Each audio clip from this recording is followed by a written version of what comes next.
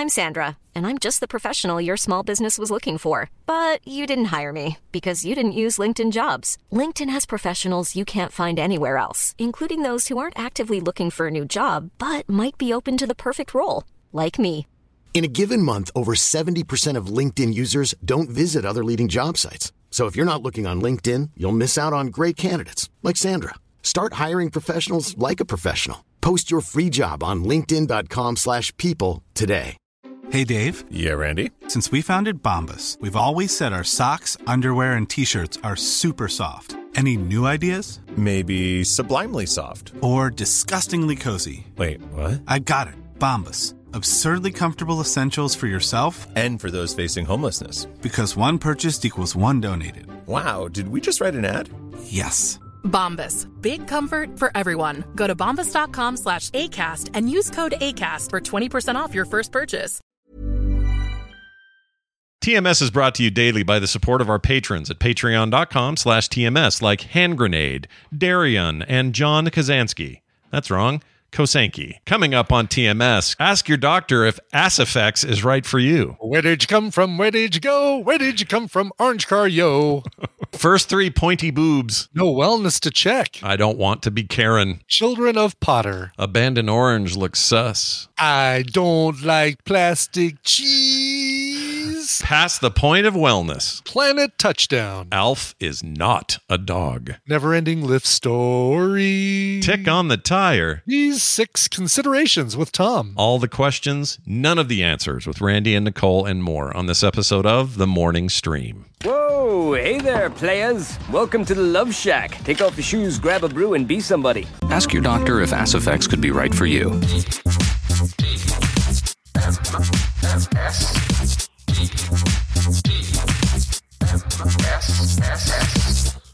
This is The Morning Stream with Scott Johnson and Brian Ibbett. Big ol' freaking dirt blanket.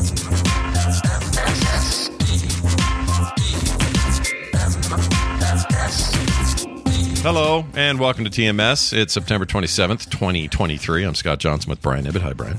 Hello. Happy Wednesday. Happy middle of the week. That's right, man. Another hump day. Another day for us to do Wednesday shit on. I was just thinking, hearing Fletcher there.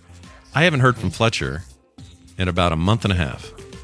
Oh, really? Wow. So, Scott, if you're listening, I know him and his wife listen to TMS on the regular. Yeah. Especially Wednesdays, because they get the whole shitoutaluck.com thing. Just check. I'm just doing a hell. Oh, this reminds me. I need your advice, Brian, on something. You ready for advice good. time? Yes. Are you kidding me? Hell, heck yeah. I love this. I'm so glad. Yes. I'll say hell. I'm glad this came up because I don't know why I haven't mentioned this on the show because it's been a month now, and I keep meaning to bring it up and get the Tadpool's take, get your take. So here's the deal. There's an orange car. Do I have a picture of it? It doesn't show their license, so it's not like anything incriminating. But there's an orange car that has been parked in front of my house for now a full 30 days, a month. And really? I thought at first few days, I thought, they just are parking there when I'm not seeing them. And so every time I see it, they're just not in it. And they happen to be parked there. So I just thought, well, this is just where they're parking. And that's fine. We don't really care. It's a busy, area. People park all over the place because their garages are full or whatever. It's not a big deal. But then I thought, well, this is too weird because in the morning, in the afternoon, and at the night, doesn't matter when I'm out there, it's still there all the time. And you can tell. I mean, it hasn't just like moved a little bit. Like they're coming in at night, driving somewhere, parking it first thing in the morning before you get up, kind of thing. Well, what I did. So glad you asked that. Yeah, I went out there with a little bit of chalk. Did you really? Like a meter maid? Yeah, like a week into this thing, I went out there and made a little tick on the tire. And then and then right where that tire met the ground is where I put the tick on the tire and the tick on the ground. So I created a little locking, chalk tick. Oh, sure.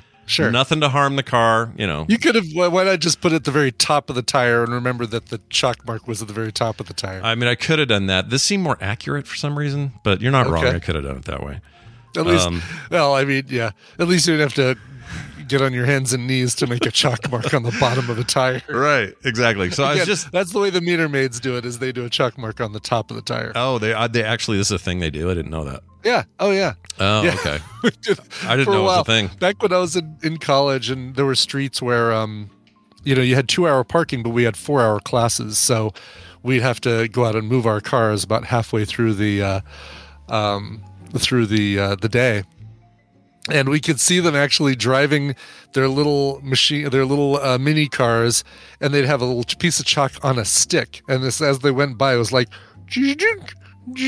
oh, wow, on the tires. Yeah, I didn't know. See, this is fascinating. I didn't know how they would, but this makes sense. Same reason they want to see if they're leaving or not leaving, and all that. So that's what we did. And I thought, well, this will tell me. And then I watched it very closely for the next 3-4 days after that. And even though the chalk was starting to fade, we had rain one day. You could still see it, though. It was like a pink chalk. It's one of the kids' chalks. Mm-hmm. And it hadn't moved. And so then we got busy and all this stuff with Kim's sister and all this stuff going on, people out of town, all this stuff going on. Been busy, crazy September. I kind of just blocked it out, just kind of forgot about it. Sure. But that car is still, to right this minute, still there. And so my question to you and to the world at large is, when that happens, there's two things that come to my mind. One, someone ought to do a wellness check on somebody. I don't know whose car that is, though, is the problem. Mm-hmm. Mm-hmm. So since I don't know that, I can't really go to a door and knock, make sure someone's okay or not. The only other thing is, who do I call and say, like, is that a police thing? Is that a tow company thing? Is that a HOA thing? Yeah, I don't know who to start call. You start with your local police, obviously not the emergency line, but just call local police and say, hey, I've had a car that has been in front of my house for 30 days, hasn't moved, think it's abandoned. And you don't see any sort of signs of like stuff inside the car that makes it look like it was stolen or abandoned. No, in fact, or it's like clean. Okay. No wreck marks. No, not even scratches. It's relatively new. You know what? I am going to bring it up on my phone. I'm going to show you this car. There you go. Yeah, because it'd be one thing if it was some, abandoned hunk of junk or something, This car has been sitting in front of my house for 30 days, and my God, the dog barking in there is driving us nuts. Hold on, I'm going to send it to myself. Okay. Yeah, it's nothing like that. In fact, I did the very, that week where it first showed up and didn't leave, I did check I just thought, well, is there something funky going on? Is there anything weird? But there's not even baby seats, no animals in there. It's not tinted, so I can see everything.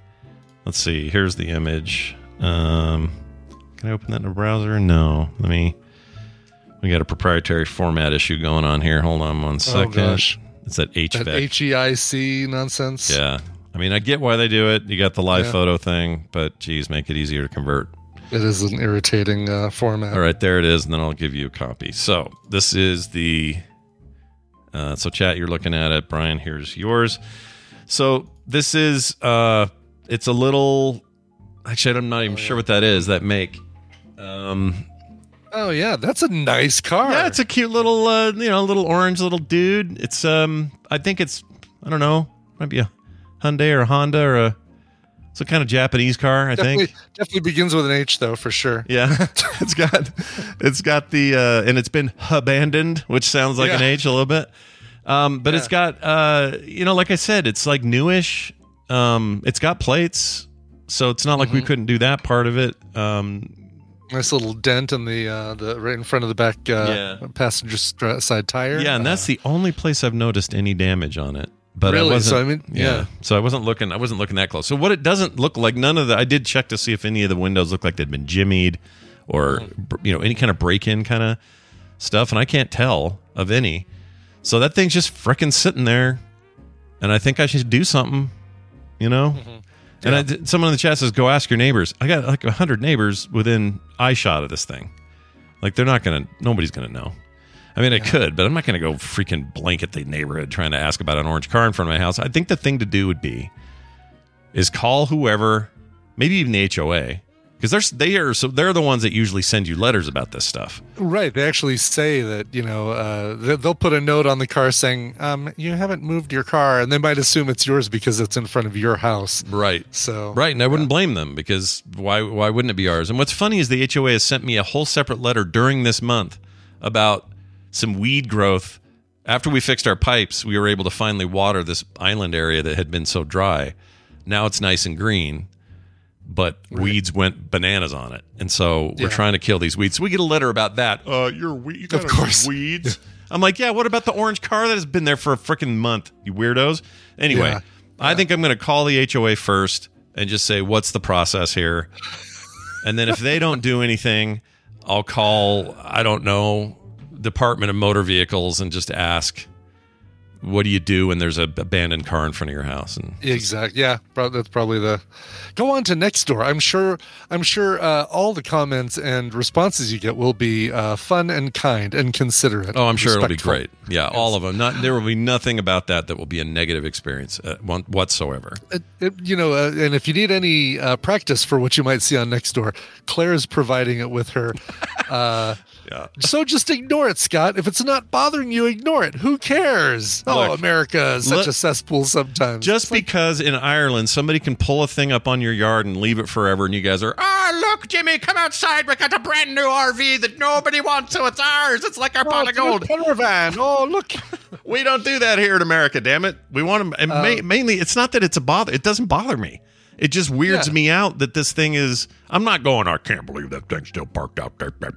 Like, who would you? I don't care. Claire says we would just effing ask them. Who do you ask? Ask who? There's no one to ask. Ask the car. Excuse me, car. Where did you come from? Meep meep meep meep meep meep meep meep. It doesn't work that way. None of these. Who am I supposed to talk to? The neighbors on the. Okay, I can tell you this. The neighbors on this side of us, they have no idea, and the neighbors on this side of me have no idea, and the ones next to them have no idea. So the thing next to do would be for me to go across the street there, where that used to be a giant empty field and is now a billion townhomes. Go to every single door. I'm not doing that. F that. I feel like if it's not either of the neighbors on either side of you, which would be the most convenient place for this person to park, it's not like they, if they were visiting or staying in a house down the way, plenty of space for them to park in front of that house, right? Right. So this feels like a stolen abandoned vehicle. Right, and exactly. Somebody's probably looking for it, and probably and someone in the chat says this is what police do. They plant a car and hope somebody breaks in. I don't know about that. I don't think so. I mean, not without maybe a white van somewhere parked around with a camera that can kind of watch it. Yeah. I mean, I could see it, I suppose. But. I think, I think, at least tell the police so that they can say, oh, yeah, actually, is license plate, blah, blah, blah, blah. They won't say this to you, obviously, but you'll give them the license plate, be like, oh my gosh, yeah, this is a stolen car. We've been looking for this one. Awesome. Thanks. You know what? That's better that I do that now than they snoop around, find it, and go, it's in front of their house. We need to question exactly. the owner of the thing. We found the thief. And really, I mean, there's an inconvenience factor because if your kids come over, they're all going to drive over. They need a place to park. All of a sudden, it's like, well, now they're parking in front of the neighbors, and what the neighbors are having a party, and like, oh no, there's no parking. So it's like, this car. It's not a matter of being nosy or being like Gladys Kravitz on us. It's like, no, I mean, somebody. This obviously is a car that belongs to somebody. It's been left here. Let's see if we can match it up with its owner. Yeah, you don't go the old Irish trick of. It's been here 30 days. You know what that means, don't you? It means it's mine now. Yar! It doesn't work that way. Possession is 9/10 of the law. Now help me break in and hotwire this thing. And by the way, 4 or 5 people in the chat have said, is the registration current? I don't know. It's locked. I can't get in there. How do I know that? You haven't dug into the glove compartment, Scott? I can't believe it. No, I haven't shaken the door handle vigorously. I haven't even touched the thing. Other than look at it, and I guess I wrote on the tire. But yeah, I want them to, it even has nice tires. Look at those nice alloy tires. I know. It's a really nice car. Yeah. I feel like, it's definitely, if it doesn't belong to someone that would have parked in front of yours or the neighbors' houses, then it's definitely been abandoned or stolen or something. I guess I can look at the VIN number on the window there. The little tiny one down by the dash, and I can. Oh gosh, I don't do know. A search for that. You can look on Carfax for that, but I don't know if it's going to tell you anything. No, it may. At the most, it just may say whether it's. I don't know. Oh, they're talking about registration current with the sticker on the plate, the year sticker, the month and year sticker. Oh, that kind of registration. Oh, I don't know. I have to look at that. I mean, it's only been here a month. It's not like it's. No. Yeah. Yeah, So it's not like years or anything, but. But and you know what? Today's the day. I'm starting at the top. We're going to start, or at the bottom, depending on your attitude about it. I'm going to start with the HOA, and then we'll go from there. There you go. We'll see I what do like happens. how the tadpole has gone from like professional marriage counselors to to mind your own business. My own bit. It's literally in front of my house. That is my business in a way. You know, communication is the key to all relationships. She should just get out of that relationship. By the way, mind your own business about the car. We're here to point out the duality of life and you guys. Little bit. All right. That's what we do. Okay. Tanner, by the way, speaking of our community, Tanner wrote in. You know Tanner. He's your DM. He's my DM. That's right. DM, good friend Tanner, wrote in and said, this is about the cheese stuff, additional cheese info. Yeah. He says, hi, cheese is literally addictive. And I went, and kept reading. Cheese contains a chemical called casein, which is found in dairy products and can trigger the brain's opioid receptors. Therefore, cheese is a kind of heroin. Your friend Tanner. Now, I'm not saying I don't believe him, but I'm saying secondary backup on this wouldn't be bad. I wouldn't mind hearing someone back up this claim. That if I, if I go nuts on the cheese, am I gonna, crave it fortnightly? Like, what's gonna happen? Yeah, I don't know. That's a really good question. Oh, I just lost our. There we go. Hold on a second. You don't want to lose our thing. What do you lose there? Yeah, because I was looking up. I was Googling casein just to see, or casein. Casein. I guess they say casein. To see the dill. What's the dill with that? Yeah, what's the deal with casein? Casein. Can I smoke it? It's a phosphoprotein of milk. It's precipitated from milk by heating with an acid or by the action of lactic acid, and souring is used in making paints and adhesives. Yum. And it's produced when milk is curdled by rennet, the chief constituent of cheese, and is used in making plastics. Weird. I don't like that plastic stuff. Maybe it's like petroleum, people that huff on paint or gas. So maybe that part of it is addictive or something. Yeah, I don't know. But you're telling me there's some shit and cheese I didn't know was in there. That's grossing me out. Gross. There's some the adhesive stuff from cheese. Yeah. Yeah. There's Bill makes things in his studio out of cheese products. This is prop making material. Yes. I love that. Okay, I got to say one more thing about the car, and then we'll move on. Sure. I love that me somehow not being a total freak on day one, but instead letting it go for a month before I even do anything, before I even start questioning it, somehow still makes me some sort of stingy old man up the street. You got to be kidding me. It's such a weird take. Exactly. And literally the first thing you said is, I tried looking around to see if maybe, someone needed to do a wellness check, if somebody was okay and, was in their house partially being eaten by their dog. Forgot, and isn't there to move their car. Yeah. If anything, I should feel bad about not doing that earlier, because whoever needs a wellness check might be past the point of wellness. I don't know. I don't even want to think about it. Exactly. If it was one day, if it was like 2 days, you totally would be, you'd be Karen. Yeah. Basically, you'd be like, why is this car been in front of my house for 2 days? Yeah, I don't want to be Karen. I don't want to be Chad or whatever the man version is. I don't want that. I'm Chad free right now, except for a friend of mine named Chad. Other than that, I don't like Chads. Yeah, don't be a Chad. By the way, all the Chads in our chat, you guys are all nice Chad. Frog Pants people named Chad. You guys are great. I just want to put that out there. Sorry, go ahead. Of course. Mount Sinai study. PhD assistant professor pharmacology and systems therapeutics from the Icahn School of Medicine at Mount Sinai. New research argues that cheese is addictive in a way similar to drugs because of a chemical called casein, which is found in dairy products and can trigger the brain's opioid receptors. Damn. There you go. Look at the brain on Tanner. Holy crap. Exactly. Yes. I don't ever mainline some cheddar. I'll be right back. I'm going to do an 8-ball of Monterey Jack. I'll let you know how it goes. Probably the kind of cheese matters, but good luck out though, all you cheese junkies. I mean, you get the help. I bet it doesn't. I bet it's any kind of, because if casein is created by just the curdling process, that's how you create cheese. So yeah, I bet it may not matter which kind of cheese. Yep, cheese dealers. But if you get a better high from a Gouda than you would from that's what I'm saying. Would a real stinky cheese just give you the real grooving? I don't know. Maybe. I don't know how that works. Good Kush cheese. Let's move on to this. We got a playable audio file from a listener who left us a voicemail correcting us on a fact. about light speed and radio waves. And I hate to say this, but we got like 300 of these. Oh, okay. I'm just choosing this one because it is representative of the problem. But many of you, and I have no problem admitting that we were wrong about this on the air, and I have no problem with that. So I'm going to play it now and clear the air, literally the airwaves of our radio wave problem. Here you go. Hey, Scott and Brian, this is Kay. I'm not okay from Discord. Just listening to TMS. I'm about a day behind, but I don't know if anybody said anything about radio waves, but radio waves do travel at the speed of light. So if we do achieve radio wave speed, we would be traveling at the speed of light. This came off a lot more pretentious than I intended it to be. Anyway, love the show, though. Bye. Nah, you weren't pretentious at all. So this was a mostly me thing. I said...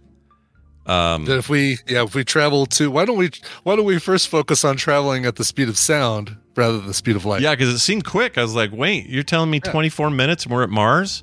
That seemed crazy fast to me. I didn't realize that was exactly the same if we were going at the speed of light. I had no idea. That was absolutely news to me. And I feel like I'm pretty good at the science stuff. I know stuff. Right, but I guess that one fell by the wayside. I had no idea. I figured that was a slower, because you always hear about. I'm conflating two things. When people break the sound barrier, right? I think, oh well, we can actually pull that off with a jet. An F-14 can do this. Bam, makes the noise, has the weird cloud thing they fly through. Yeah, all that stuff, and you can see it happen. But I don't see anybody beating the speed of light in their F-14, and so in my mind, there must be totally different. But sound barrier, the way.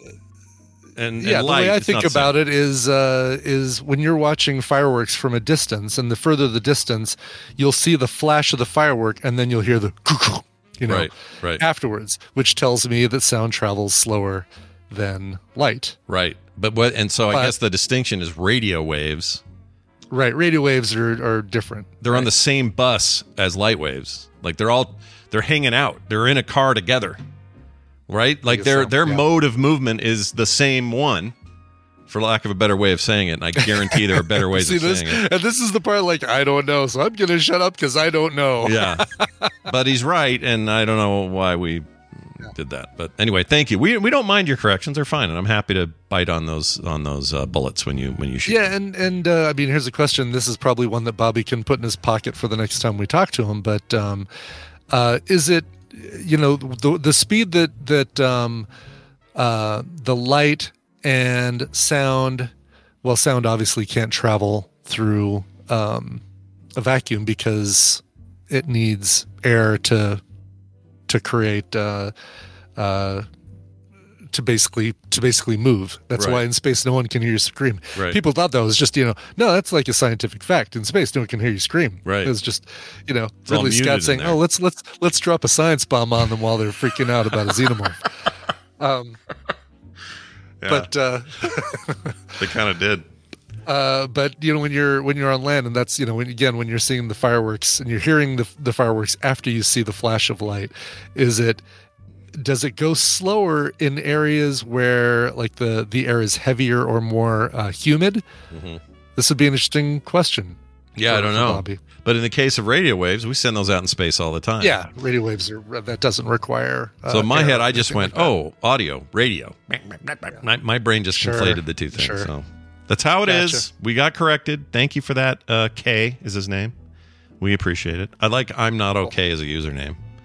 Unless it means he's not okay. I hope you're okay. I hope you're doing okay. Oh, Randy chimes in, says humid air is lighter.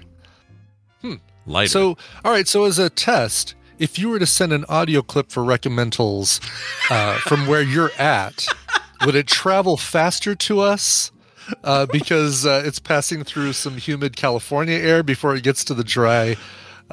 It must be. Whatever makes Utah it air? slower is what's happening, because I still don't have that clip. So that must be, Brian, we've really cracked one open here. This is really great. did. Yes, exactly. Take that, Neil deGrasse Tyson and all you other smarty pantsers. Randy, send me your clip. Gosh dang it. All right, let's move on. We got to do Battle Royale, so let's do it now. Yeah, let's do that. That means you guys can hop in the Discord and send me a PM in there. If you haven't done that already, I'm Frogpants in there, at Frogpants, really easy to find. You need to have a shared server, or we have to be friends already, I believe, to initiate that. Either way, hop in. We want you to be a part of today's winnings. We must be friends. Yeah, we must be friends. That's a great way of saying it. And we also are trying to bring in our friend Brian, who is currently ringing, but not answering. Let's see how this goes. We got the rings of ringage, as Daryl once said so poignantly. It's ringing, and there he is. Yay. Look who it is. It's Brian Dunaway joining us for a little Tadpooley feud on a Wednesday. How are you doing, sir? Oh, hi, Scott and Brian. Doing pretty good. Just amusing myself listening to two nerds on a podcast get taken down by scientific facts and then going on for 5 more minutes about more scientific facts. Yep. Begging for more feedback. Yep. Exactly. It's like, oh, thank you for that correction. Let's provide some more material for tomorrow. Yeah. Why not? Why not have, it's all content. Let's get more in here. Yeah, I like it. Mm-hmm. Well, it's good to have you here, man.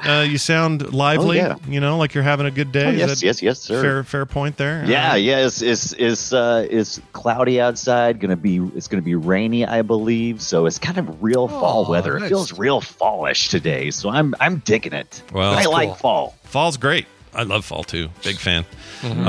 I'm gonna try to the best I can. I don't like how everyone gets sick in the fall, but I'm gonna try to have like the best couple of months of fall I can have. That's my goal. So we'll see how it goes. Wish me luck, everyone. Joining us on the line right now is our contestant audience member, and this is Becca Smiles. Hi, Becca. Oh, hello. Hi. How are you?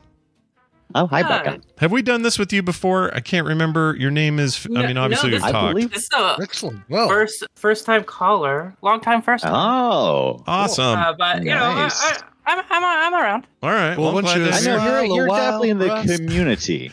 Yeah. Exactly. Well, let's do this. Brian Ibbett over here has got a plan, and he's got prizes. So, Brian, explain. My plan is to sing Sarah Smiles, but use Becca Smiles for all the lyrics.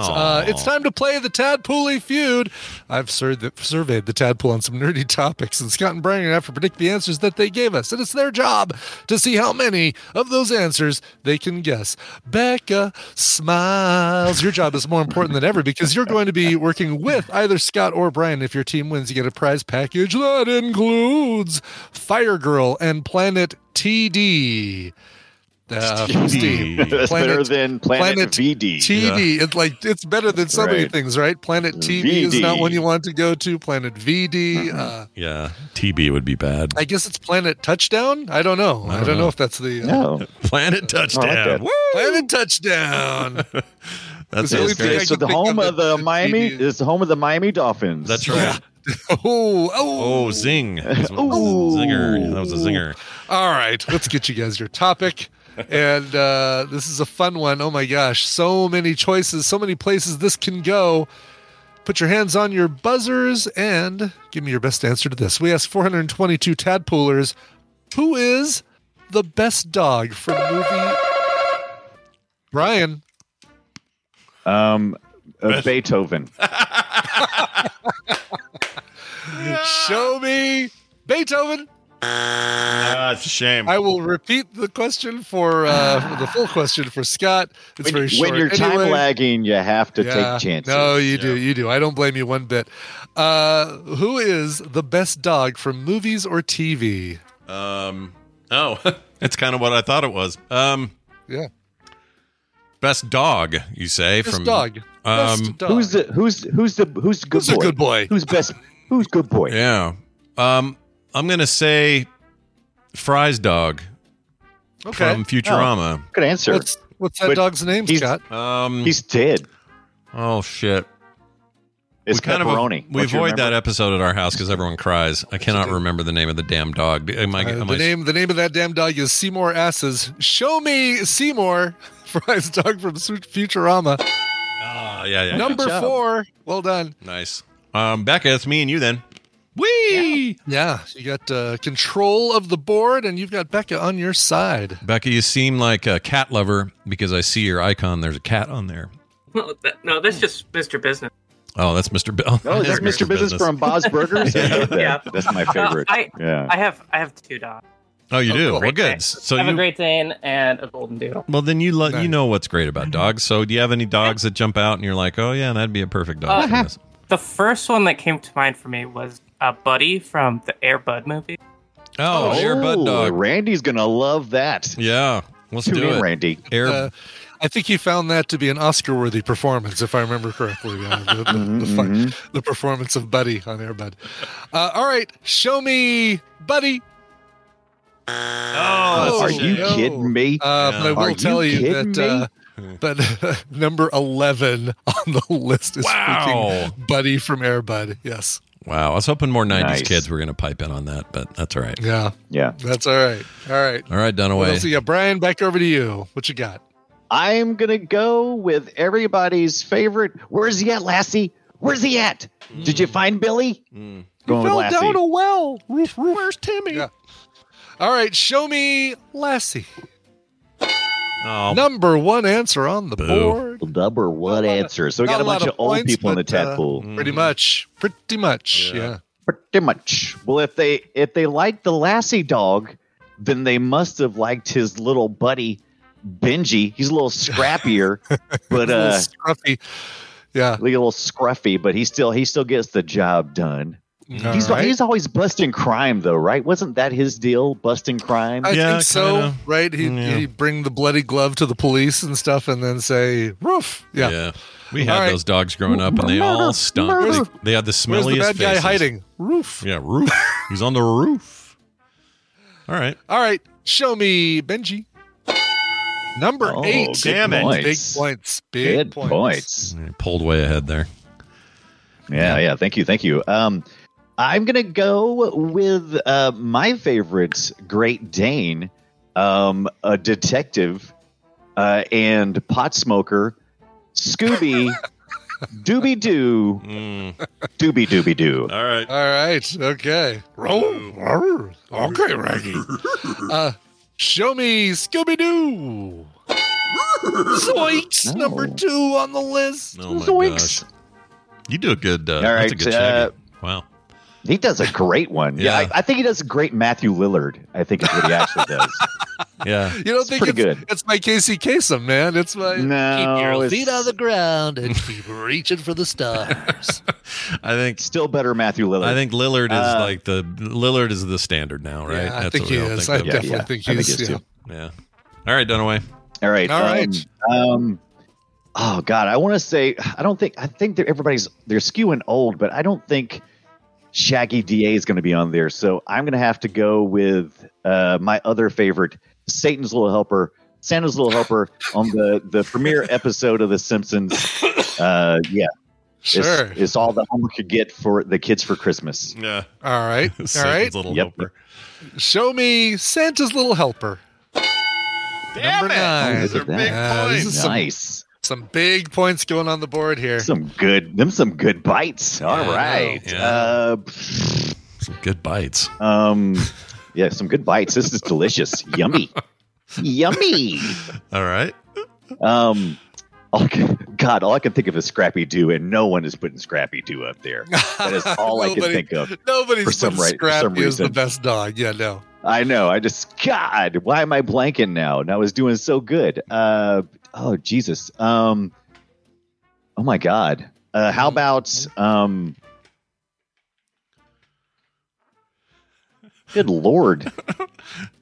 There's others. I said Beethoven. Oh, I know. I just got this in on VHS. I know. Yeah. Tom Hanks is Tom Hanks, and he's Turner, and he's got a dog. He's got a big fat doggy that drools a lot, and his name is Hooch. Yeah. I'm gonna say, oh my God, ouch. You thought by padding it with all that conversation, it was going to make it more true. Yeah. Here's the sad thing. The Hooch was still number 14 on the list. I mean, there's enough people that pushed him that close to the top. Sadly. Did I tell you, by the way, that Beethoven was number 12? I didn't. Beethoven was number 12, so it's really close. I couldn't tell you that because that was your initial guess. I'm going to say, I feel like there's a lot of cartoon heads out there. I'm going to say Brian the dog from your Peter Griffin deal. That is smart. Yeah. That is smart. Yeah, Brian, Peter Griffin. Yep. All right. Show Brian. me Brian from Family Guy. Yeah. Yep, number 5 on the list. It's points. All right, Becca, knowing what we know, Feels like we might be on a, we could win this now. Do you have any that just jumped out? Oh, now I've got a million. Don't you hate that? Now I have like a million in my head. Yeah, when you move away from it, when you're not struggling, all of a sudden they just come to you. Becca, do you have a million? No. I don't either. You have one. One is all we need to start with. There's Clifford, the big red dog. Oh, yeah. Oh, that is really good. I didn't think about that. Yeah, I feel like that's every kid in lots of generations. That feels right to me. Let's say Clifford, the big red dog. All right. Show me Clifford. Oh, come on! Clifford was number 22. Made the list, but not high enough to be at the top there.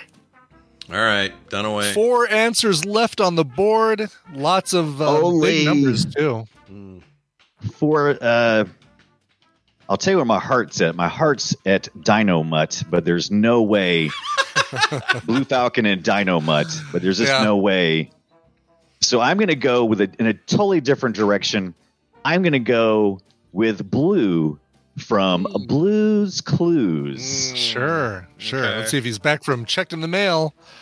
Show me Blue. Blue was on the list lower, though. Back. Sit down in a thinking chair and think. Tied for 44th. 34th. Wow. Jeez. 44th. It's the mail. I gotta get the mail. How'd the song go? Whatever it is. Here's the mail. It never fails. Makes me want to wag my tail. When it comes, I want to wail. Thank you. Mail! He does jazz hands with it. Mail. You know the deal. I know the deal. You know the deal. It's been a while. I tried to block some of that out. I'm going to throw in, if I know our tadpole, I think they probably said Bandit from Bluey. Oh, I was going that was my next direction. I like Bandit a lot. So Bandit, the dad from Bluey, he's the best in the world ever in the history of ever. All right. Show me Bandit. Shit. Oh, third strike. Bandit was let's see. Bandit. Bandit's I know I saw Bandit. Should be number 1, man. Should be, but not. Yeah. That is clear for sure that he is not here, unfortunately. Actually, surprisingly, no Bandit. Damn it. That is a name. Really? That's no Bandit. Fallacy of humanity. Yeah, there you go. Yeah, you guys effed up. All right, Brian, you got to clear the board now. That's your job. Oh, I don't have to. Oh, that's true. That's true. If I could do that, then we could still win a prize. Yeah. Yes, exactly. Yeah. That's a lot of that's a lot of pressure. I was going to blow it, and now I've got to. Oh, Jesus. I believe so you guys in you. give me a hand then. I've got the thing I hid. Okay. Oh, no, you're good. The thing switched to a different zone for some reason. I didn't do it. Oh, okay. The underdog was one, so you guys got to help me out here to see what maybe the best answers are. Underdog was one. Hong Kong Fooey was another. The audience, the tadpole is Sherman good and to look at. By the way, was it Sherman or was it Peabody? Which one was it? Was he the Peabody? Mr. Peabody was the dog. Yeah, Mr. Peabody would say, "Quiet, you." To the kid. Snoopy would be a good answer. The chat room Snoopy, smart with shit. Snoopy. Yes. Snoopy's a really good one. Agreed. Yeah. Give us some doggy loving that Lucy does not want kisses from. Give us some Snoopy. Yeah, give us some background on it. Snoopy. Number 7. All right, very good. Brian's desire to give backstory and plot to all of his answers is one of my favorite things. Yeah. I love it. So funny. What about there's Brain from Inspector Gadget. Like I said, all these started flooding into my brain. Oh. Huh? Yeah. No, but I have seen a couple people say the remaining 3 in the chat room. Really? Oh yeah, somebody just said one of them, but time wise, I don't know if you're looking at the chat room. Well, I mean, we're in the cartoon world, right? So I mean, not always. It doesn't have to be. Doesn't have to be a cartoon. Real world dog. I can. Yeah. Well, live action is Eddie from Frasier. Oh yeah, Eddie. Eddie, that's a great dog, and we got Frasier coming back out again soon, right? I think we should go with Eddie. Thank you for the background. Eddie, the fleet. The flea hound. Yes. Show me. Well, I try to give the background so that the dogs aren't confused. Like if you me like not that Eddie. No, I'm not complaining. Right. No, there are exactly. No, there are multiple ones of these. All right, show me Eddie. Yeah. All Very right. good. All you right. got two left. Two man. more answers, and got two more. That's another one that people have been saying a lot. Right. Who in the chat said Diane from Cheers? Why would you say that? Oh, there was an episode. Never. So not Rocco because he's the wallaby. Yeah, I'd say another and clue on these last two is that they're both CGI. Oh, well, I guess. Let me take that back. One is just straight up 3D animated. The other one is CGI. Oh, wasn't interesting. But isn't one of aren't they? Wouldn't that make them both CGI or no? I mean, technically yes, but one is a character in a 3D animated movie. The other one is a CGI dog from a live action movie. That makes sense. All right, big distinction there. That's the differentiation I was trying to make. All right, Brian, what do you think of that? Those are some good tips. That's a really good question. Shouldn't be that much. I mean, because you guys have been constantly saying, right there. I see both of them mentioned right there. Those are the two you should say. What? Oh, those two right there, the ones you should say. So Cosmo's a great dog, right? No context Cosmo, given. No context given, none. Just Cosmo dog. Cosmo dog. Yeah. All right. Show me Cosmo. Well done, Cosmo from Guardians of the Galaxy, voiced by Borat's daughter.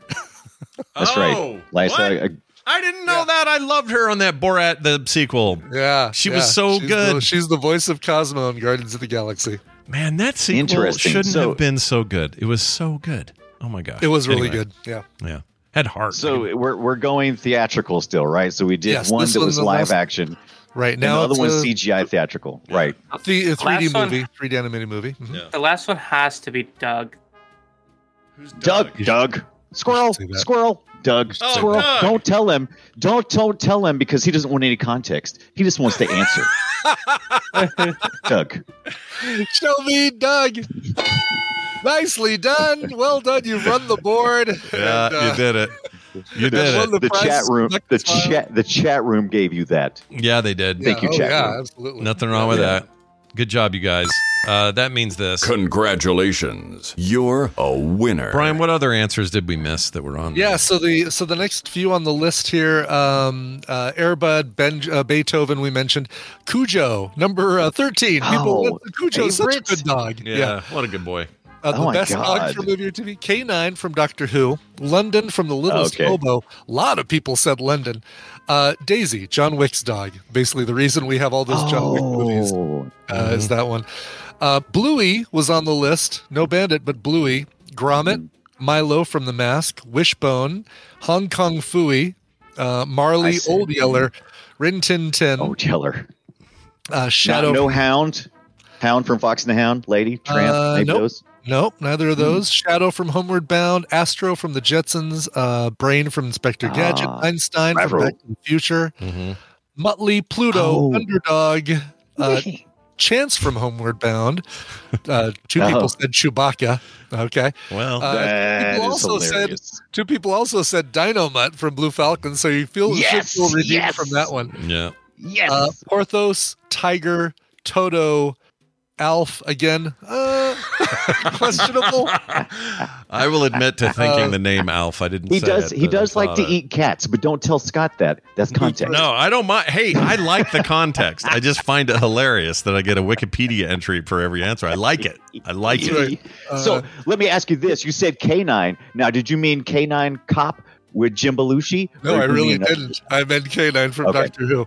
And then we had Dog from Road Warrior, Dog from The Walking Dead, and Dog the Bounty Hunter. Nice. Dog the Bounty Hunter. What was the dog's robot dog's name in Battlestar Galactica from the original? Why am I forgetting that right now? No, that was Buck Rogers. Hold on, right. Boxy. No, Battlestar Galactica, Boxy. That's it. Boxy. Okay, yeah, nobody said Boxy. One person said Boxy. Yeah, B-O-X-I-E. Boxy made this sound where it just went beep, beep, beep, beep, beep, beep, beep, beep. It's like a... Right. Yeah, it was weird. It's a terrible thing. He wore corduroy, right? Got some corduroy Did he? I don't remember that. Did he have corduroy on? Now that's some context I didn't know. I like that. Bring that to the table every time. Amazingly, nobody said Snoop Dogg. I'm surprised. Oh, that's funny. One person did say Ubu for sit, Ubu sit. Oh, that is a good dog. Yeah, they even say so every episode of Family Ties. Yeah, Boxy was the boy. Oh no, we did it. We're gonna get some messages. Wait, the kid's name was Boxy? Muffet was the dog. That's right. Okay. Okay. Why name your kid Boxy? That's shitty. Those are shitty parents. You don't name your kid Muffet Boxy. was the robot dog. Muffet. Oh my God. That's hilarious. bullcrap. I hate that. I had a Muffet. Did you have a Muffet? I had a Muffet. I didn't have a Muffet. No. Little action figure you're talking about? Yeah. Now I can tell. You know what? I looked him up. You're not wrong about the corduroy. That's weird. Right. Why do you remember that? That's a weird thing to remember. Wow. All Brain. Right. Yeah. Brain is full of useless information. Brain is weird. Well, excellent. Did anyone say Indiana from Indiana Jones? Oh, hilarious. They named the dog Indiana. One of the best dogs that we've never seen in film. Is, good call. Or maybe, did we see him in the Young Indiana Jones Chronicles? I imagine that maybe. We would have had to see him there, right? Yeah, I'll bet they did. I don't remember any of those, but I bet they did. Yeah, they should do a whole There's new one series. Of those, by the way, that starred Harrison Ford. Actually had Harrison Ford in an episode of Young Indiana Jones Chronicles, like a flash forward kind of deal, or sort of like it was its own little self-contained story, and it was him and another guy in a snow-covered cabin or something. Weird. Okay. Yeah. That's an odd one. I wouldn't have picked that, but it exists. Well, the good news is that we have some prizes for Becca. Becca, how do you feel about your win? Even though it may have been a little helped, do you still feel good about it? Do you feel all right? Oh, I feel like everyone won today. Oh, that's really nice. Right. I think you're right about that. That's nice. Let's go ahead and get those prizes to you. Brian will be sending those via Discord if he hasn't already. And congratulations. It's always nice having somebody new. So thanks for being here today. Hey, Dunaway. Today, here's some context for you. Today at 4 p.m. Mountain Time, that'll be 6 p.m. your time on the East Coast there, you and I are going to sit down and talk about the first 3 pointy boobed Tomb Raider games. Yes. Pointy boobed. And it's important. Polygonal pointy boobs. That's Tomb right. Raider. Because just those in time for the remaster. Yeah. Yep. That's right. In fact, that's why I think that's why Dunaway actually was the one that suggested. He's like, we got this coming up. Like, we should talk about this. So we are going to do that. And it's a pretty crazy history of specifically the stuff that was supposed to happen first and only on the Sega Saturn. And then there was a bunch of switch around because suddenly Sony was in the fray and they were actually selling a lot more PS1s than everyone thought they were going to. Then they shifted gears. And anyway, a legend was born, one of the great mascots, if you want to call her that, of gaming of that era. And we will talk all about Lara Croft and her fun times in the first 3 very ugly video games, if you look at the old ones. I hope these remasters look better, because going back and playing some of this for this episode, oh, man. Oh, gosh. Whoa, it was very pixelated, especially on the PlayStation. The Windows version is a little less egregious, but still is very blocky. Yeah. And tank controls, gross. I know, right? I have very specific memory with my daughter on this one. I'll save it for the show, but it's a very meaningful little kid moment that happened with the first or second Tomb Raider. Anyway, that'll be today, 4 p.m. Mountain Time, frogpants.tv, or wherever you get your podcasts. Just look for Play Retro. Brian Dunaway, is there anything you'd like to add to that? Happy birthday to Zoe one day later. Oh, nice. She's 16. You can have one of these. Yeah. 16 driving. Happy birthday. Here's what you should do. Take her right out to the DMV there. Get her a license. We're doing that today. She's got it restricted, and so she can go get the real deal today. Mm-hmm. Yep. You guys call it restricted. We call it a learner's permit. We call it out here. It may be called learner's permit. It's got restrictions on it. There's like different levels you can get. If you take the training, you can get stuff signed so you can drive after a certain hour and all kinds of crazy stuff. Sure. Well, that's awesome. Congratulations to her. And while she's there, ask what are you supposed to do when a car's been parked in front of your yard too long? Ask them what they say about that. Brian Dunaway, everybody. Kiss our butts. We'll see you next time. Bye now. Oh, he said thank you instead of know you. Instead of know you. Yeah. Wow. I don't even know what to make of that. It's like a slightly softer Dunaway, apparently. Yeah, no kidding. A little squishy one. Softer, gentler Dunaway. We're going to do one news story. And here it comes.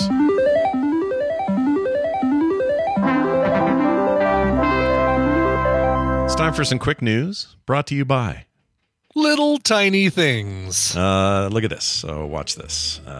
They right here? Yeah. It's my daughter collects little tiny things. So she got some duplicates. She has like a blind boxes. We're all used to those. Sure. Nerd boxes and that. She gets of course. One that love those. Specifically sends her little tiny food items. So there's some chicken nuggets. Here's a little shake. Little that's great. Cherry on there. There's a burger. And Brian, here's how they do rarity. This actually shuts and opens, but this little burger in here, it's all rendered out. It's a good-looking burger, by the way. Yeah, it's not bad. I would eat that, especially that I bun. like that bun. Got a nice split down the middle. You smell them, and if you get the one, some of them smell like an actual burger, like a fast food burger. Oh, really? And and those are the rare ones. You want to keep those. So she has all the ones that smell like what they are. I just have these leftovers. But anyway, little tiny things. I want things either super tiny like this, or I want giant pencils, giant telephones, giant. Super huge. Yeah, that's the world I want to live in. That's great. Does it come in a little tiny loot box? Yeah, or it's a ball, I guess. Oh, a ball. Okay, gotcha. And they come in the mail. Yeah. She cracks it like an egg, and then inside is all this stuff. She has little sushi trays and all this crap. Her and her sister do it, and they both are weird about it. They love that stuff.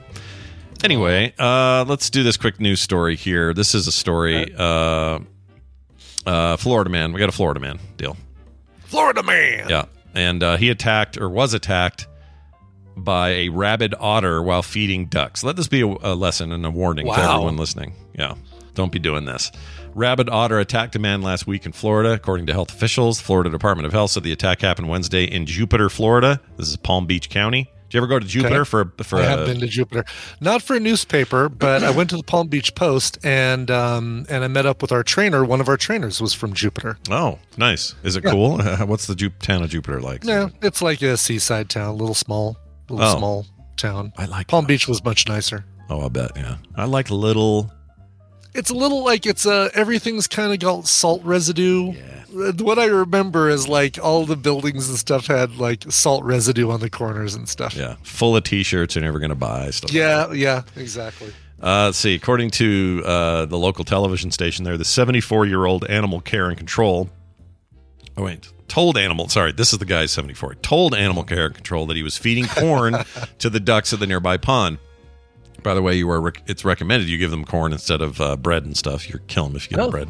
Sure. The man began slowly to back up while facing the otter when the animal attacked him for several minutes. The man suffered dozens of wounds in his legs and arms. He had to visit a hand surgeon to see if he has any permanent damage to his hand. He also got rabies shots. The otter also attacked a pet dog in the area. The otter was captured and tested positive for rabies. So it was a rabies deal. Don't try to fight an otter with rabies. No. Okay? No. That's all I'm asking you guys at home. But it does feel like, one punch and that otter's done. Yeah. You do you hate to be that guy that says, who was it? Mark Wahlberg when the plane went down in Pennsylvania on 9/11 and he goes, "Oh yeah. Well, if I was on that plane, things would have gone different." Yeah. So I always hate when people do that, but there's some cases. I feel like I could fend off an otter, but maybe not. Maybe same. This is one where I would claim superiority. I would think I could do better in this situation. Also, the guy's 74. You get a younger dude in there. Oh, that's true. Yeah, that's a good point. A 74-year-old that evens up the evens up the scales a little bit. I'm with you though. I think we could take that honor. Why not? Yeah. That's going to do it for today's news. Hey, Brian, let's play a song and then get Tom Merritt and recommendals in here and all that stuff after the break. So much stuff to get to. Yeah. This one's by a singer-songwriter, multi-instrumentalist, producer named Femke. Femke. She's a brand new EP. This is her debut EP called Safe in the Suburbs. A little bit of a Taylor Swift vibe. I've been listening to a lot of Olivia Rodrigo. Her brand new album is really, really good. So this one kind of reminds me a little bit of that too. But you let me know. Maybe it's just the fact that I've been listening to so much of it. This is the first single from the EP. It's called Dead End Street. Here is Femke. I can see where you think this road is taking us. If I ask you to stay, I say it just because my heart ain't stolen. I'm just a little caught up in the moment. Don't go trying to change me, you'll just waste your love. I put the red flags out right by the flowers in case you haven't figured it out. Take it as a warning. Tonight or in the morning you're gonna have to turn back round. All the things that we can do, I'm gonna leave it up to you. But if you don't wanna end up stuck at the end of a dead street, don't come to me. I could count the reasons why I built this home, all the space, but I don't feel alone. Call me crazy, I've been rolling real good with it lately. The door is open, but I'll let you know. I put the red flags out right by the flowers in case you haven't figured it out. Take it as a warning. Tonight or in the morning you're gonna have to turn back round. All the things that we can do, I'm gonna leave it up to you. But if you don't wanna end up stuck at the end of a dead-end street, don't come to me.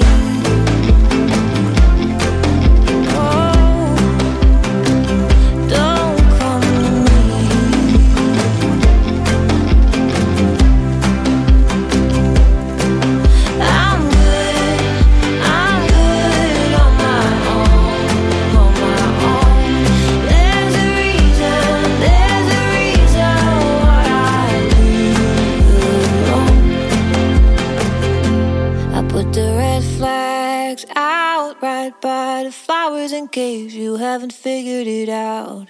Take it as a warning. Tonight or in the morning you're gonna have to turn back round.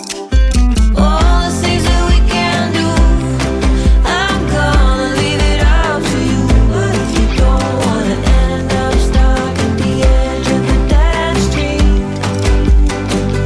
don't come to me. Well, ladies and gentlemen, how do you do? Here am I, enjoying myself down at Malvern. And there are you, enjoying yourself by allowing a photograph to talk to you. And you're working hard to put food on your family.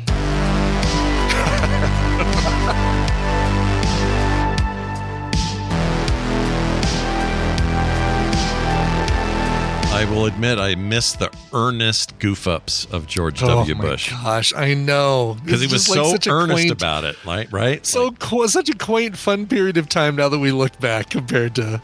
Lots of other things. Lots of other things. But it's that was Femke and the song Dead End Street from her brand new EP called Safe in the Suburbs. Such a great name, Femke. I like it. Femke. Not like, Famke, like Jensen, but... No. Well, that would be probably Femke. Maybe her name is pronounced Femke. Is it Femke? Yeah, Femke, right? Yeah, Famke Janssen is pronounced Femke, not Femke. I am for That's you. spelled with an E at the end. She always says, I am for you, Auric of old, or whatever, to Jean-Luc Picard. And then he says, ooh, I'm attracted to you. And then... Oh, her TNG episode was something, man. It was something, but for me, she'll always be Xenia on a top. Even more so than Jean Grey, she'll always be Xenia on a top. Yep. One of the great modern Bond lady villains. Yeah. I agree with you there. All right, we're going to bring in the crowd, the crew. We'll start with this Randy name. Starting with Thomas. No, I'm starting with Tom. Oh, yeah. What am I thinking? Scott, get your... I know. Boy, guy disappears for a couple weeks to go to South Korea, and all of a sudden... I know. I just write him off. Jeez Louises. All right, we're bringing him in now. We're going to get some tech news under our belt, which I'm very excited about. Here we go. Let's get this going. Right. Kind of in a tough spot here, Tom. Sorry. Yeah, I'm sorry, too. Tom, let's talk about tough spots and tech news. It's Tom Merritt, everybody, our Wednesday tech enthusiast / podcaster, content creator, and expert. Tom, welcome. How are you? Well, you're muted is what you are. Oh, no. Boy, he disappears for a couple weeks, and all of a sudden we can't hear him anymore. No, Muty McMuter Pants. Zero. Yeah. Are you swearing? Is that the deal? You're cussing up a storm? Cussing us out, saying, you jerks, you losers. He's figured it out. He figured it out. Yeah. He forgot he doesn't have a microphone. Oh. Well, you don't That's have to a prop. The one sitting in front of him is do you hear you? Yeah, we hear you now. Yeah, we hear you. Now. I was just protesting that Scott almost forgot about me. No, I started doing a nifty new thing with Discord and forgot that I left the nifty new thing on. So, well, gotcha. I'm all curious about your nifty new thing. Well, so I've had some line noise when we stream Daily Tech News Show into Discord, and I figured out how to get around it by using Loopback. But to use Loopback in the way that I'm using it, I'm not saying it's the only way you can do this, but the way I'm doing it is to use Loopback's pass-through, which means I actually have to run audio hijack. For the audio to get to Discord. Oh, gotcha. Oh, funny. Okay. Yeah, it's amazing to me the spider webs of configurations you can actually do with Loopback, and I love it. Yeah, it's actually really great because what ends up happening is you end up having a problem that is unique and weird and strange. Like you having just line noise going to Discord is a weird thing. So I love this software because at first it seems kind of they are non-traditional in how they do things almost across the board, but it's what I love about them because I can always figure out some wackadoo way of making it work, and it's great. Yeah. Love those guys. And there's always someone like, well, but you could do it this way. I'm like, that works for you, but I have these 6 considerations that you don't have, and so I have to do it. But you can always do it. It's just it doesn't seem like anybody does it the same way who uses it. So all praise to Rogue Amoeba letting us do it our way. How about that? I like that. Yeah, yes, exactly. Go Rogue Amoebas. Go Rogue Amoebas. Just don't get in my brain. That's right. Tom, what is going on in this week in tech? No, let's not say it that way. Here's some information you love from me. I'm going to combine a little Cord Killers and Daily Tech News Show crossover story here. Of course, you may have heard there was a writer's strike. Did you guys hear about I had heard about that. That little blip, isn't it over now? Yeah, no, it is. They just ended it today. And we finally got the details of what's in the contract between the writers and the studios. I have been saying, I just want to say this up front. I have been saying on Cord Killers consistently, I think the AI part of this contract is a red herring. And I feel like the things they agreed about AI bear me out. Using AI in the Writers Guild strike was a way to drum up a lot of public interest, get your rank and file members all fired up, and it worked. It's great. But if you look at what they agreed, this is all incredibly reasonable, and it's not fear-mongering about AI going to take our jobs. Let me run through what the AI guidelines are, according to what I've read here on Variety and Wall Street Journal and stuff. Right. And tell me if you think this is crazy or unexpected. All right. Okay. If AI tools are used to create material in a script, the AI can't get credit. A WGA writer has to get credit. Wow, that is reasonable and not at all hyperbolic like I would have thought they were going. The way we were talking about I don't think any studio was planning, as much as the rhetoric was, we will replace all the writers with AIs and take all their credits. Exactly, yes. A studio cannot require a writer to use an AI tool. You can't say, well, we'll hire you to write the script, but you have to use ChatGPT. Okay. Can't do that. Okay. That's again. I mean, but it seems reasonable to me, doesn't it? Does it to me? Totally. I mean, that one I could see an argument where maybe AI gets so good that a studio's like, man, best practices are to use these tools because they make the scripts better. But the writers get to decide that. The studios agreed to say, you decide whether you're going to use these tools. Plus, they have 3 years to do a new one. If something goes south, they can change it. Yeah. Right. Yeah. Now, the companies can still use AI and must disclose if any materials they give to a writer were generated by AI. So let's say one writer has used ChatGPT to help generate part of a script, and as often happens, they take what that writer does and they hand it to another writer, right? And they say, well, you're writing this script. They have to disclose, well, part of this was done by ChatGPT. Do they have to do it if they just used it for, let's say, grammatical like traditional editor stuff where they didn't change the That's content? a good question. I don't know the text of the agreement well enough to say, but I'm guessing, even if they did that, they just have to disclose that. We did a grammar pass using Bard. Yeah. Imagine hearing that 10 years ago and trying to tell me what the hell you're talking about. I love it. A grammar pass with Bard. Now, here's the one that I feel is the weirdest of the ones I saw. Companies may use writer materials to train models. This was a big bugaboo. Like, you can't use all of our work to train a model that you're then going to replace us with. Well, the agreement says you can't get replaced by it, so that concern is out.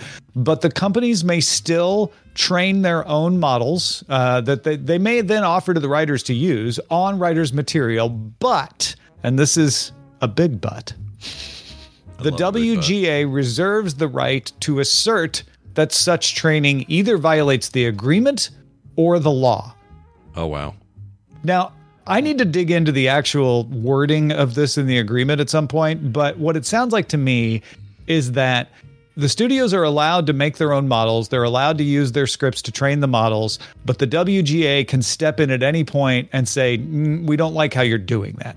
So the studios need to be considerate in how they do it. They need to get writers' permission, etc. But they didn't write that into the agreement. It doesn't sound like. They just said, you can train it, but if we don't like how you're doing it, we can stop you. Yeah. Seems like best practice on the studio side would be, if you're going to train it, be transparent about it, be open about it. Yeah. Write it into the contract. Like, you agree that we're going to use your stuff to train. And if we do, you're going to get X, Y, and Z out of it, etc. You're right. That's so far, that was the biggest butt of this agreement that I've seen. And you know what? I like big butts, and I cannot Usually I do. I'm not sure if I like this one or not. Yeah. Well, I cannot lie. Is there anything in there that's any is any, like, from what I've heard from writers I've talked to since this was, looked like it was going to get ratified, they were all saying, this looks great, this is what we wanted, we're very happy.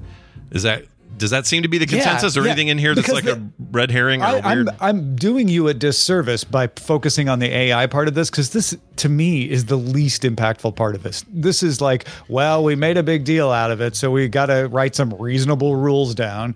The bigger parts of this are guarantees on how many writers have to be employed in the room, for how long, on what kinds of shows. And the biggest deal that I can tell is that the streamers are agreeing to pay royalties based on the performance of the shows. That's new, right? The royalties were previously based on Nielsen ratings and things like that. So there really wasn't a metric for this in streaming land. So they are now going to pay some bonuses based on performance, based on how well shows do, and they're going to share that data with writers. They can't just tell them, like, hey, it did great, here's your check. They have to give them reports, like regular reports of, like, okay, you're working on this show, here's how it's been doing, here's the numbers. All right. Well, this is good. Is it so? I don't know what the numbers are like from 2006 or any other, the early 80s or late 80s when they had another strike. Did this go longer than those? Is this considered a short one? Is this going to? I think this is the second longest one. It wasn't longer than the one in the 80s. Okay. The 80s one was a beast, is my memory. Yeah. And it took forever to get through it, and it became a nightmare with, like, everything was just in permanent repeats. It was just, we didn't have A, streaming services, B, a lot of cable yet. Yeah. Like, it was just, hey, you want to see something from the 60s that we're just going to air over and over because we got nothing else? Like, that's kind of how they had to handle it then. But it just seems like today, this will be a quick recovery. I could be wrong, but it feels like we've already got a glut of stuff out now. I think you're right. Yeah. I hope so. It doesn't feel as I felt when they put this strike in place in the end of a season in May, that I'm gonna guess that they resolved this at the beginning of the season in fall, because that's when everybody feels the pinch. Right. Not that they didn't feel the pinch over the summer, but you feel it less in the summer than you do in the rest of the traditional season. And I know we don't really hew to the, like, all the shows come out in the fall like we used to, but the reason that happened was the pattern of viewing of people was different, and the pattern of viewing is still the same. Yeah. We still watch fewer things in the summer because we go places and go out more, and then when kids come back to school, at least here in the US, we tend to watch more TV because we're home more and the weather starts to cool down and all of that. So I always knew, like, man, they're really going to start feeling the pinch in the fall and they're going to want to resolve this. And also, I think they may have planned better for it. I mean, Netflix certainly was able to fill its schedule with international stuff. A lot of stuff got shot overseas because, overseas actors and writers were not part of this. And don't forget, though, we're not out of the woods. The actors are still on strike. So you can't just send everything back to work. You can send the talk shows back to work. You can send the reality shows like Dancing with the Stars, which was a little controversial because they had one writer, whether that was okay or not. You can do all of that, but you still don't have actors yet. So we're not out of the woods yet. Well, what's her name from E.T.? I can't think of her name. Who has Drew Barrymore. If Drew Barrymore could have waited one more week. Yeah, right, exactly. Just one week to have that whole kerfuffle. All of those guys, like Bill Maher, everybody who said really stupid stuff, or depending on your point of view, just 1 week, and you would have been, you would have been good. You would have been golden. Yeah. Well, I have a feeling that the SAG-AFTRA, the actor strike, will probably get resolved shortly. There are different issues there, but it feels like you've got momentum towards agreement now. But SAG-AFTRA also authorized a strike vote against video game studios. Yeah. So it may be that SAG-AFTRA's like, let's wrap up the actor strike against the TV and movie studios and focus on putting pressure on the video game studios. Yeah. So we may be going out of what I might call a frying pan into another frying pan. It might be a slightly larger frying pan. People forget that the gaming business, it's a bigger frying pan. They make really. a lot more money than Hollywood, so there's a chance that could be even hairier. Although I actually think that'll get resolved pretty quick. I think there's a lot more wiggle room there. Anyway, we'll see how this all plays out. I'm always fascinated by it, especially the AI aspect of it, and it sounds like that stuff is, for now, given the current climate, good news for writers. So congratulations, writers. Get back to it. Get season 3 of all the cool shit I want done. It's all about me here. All right, it's what I want. Right. That was in the contract. Yeah, as long as Scott is happy. Yeah, was the very last Johnson clause they called it. Look for it. Sure. Well, that's great news, Tom. It's always good having you here. Anything else going on at the show or anywhere else you'd like to mention today? Yeah, man. I'm having the most fun I've ever had on Know a Little More with the season we're doing now.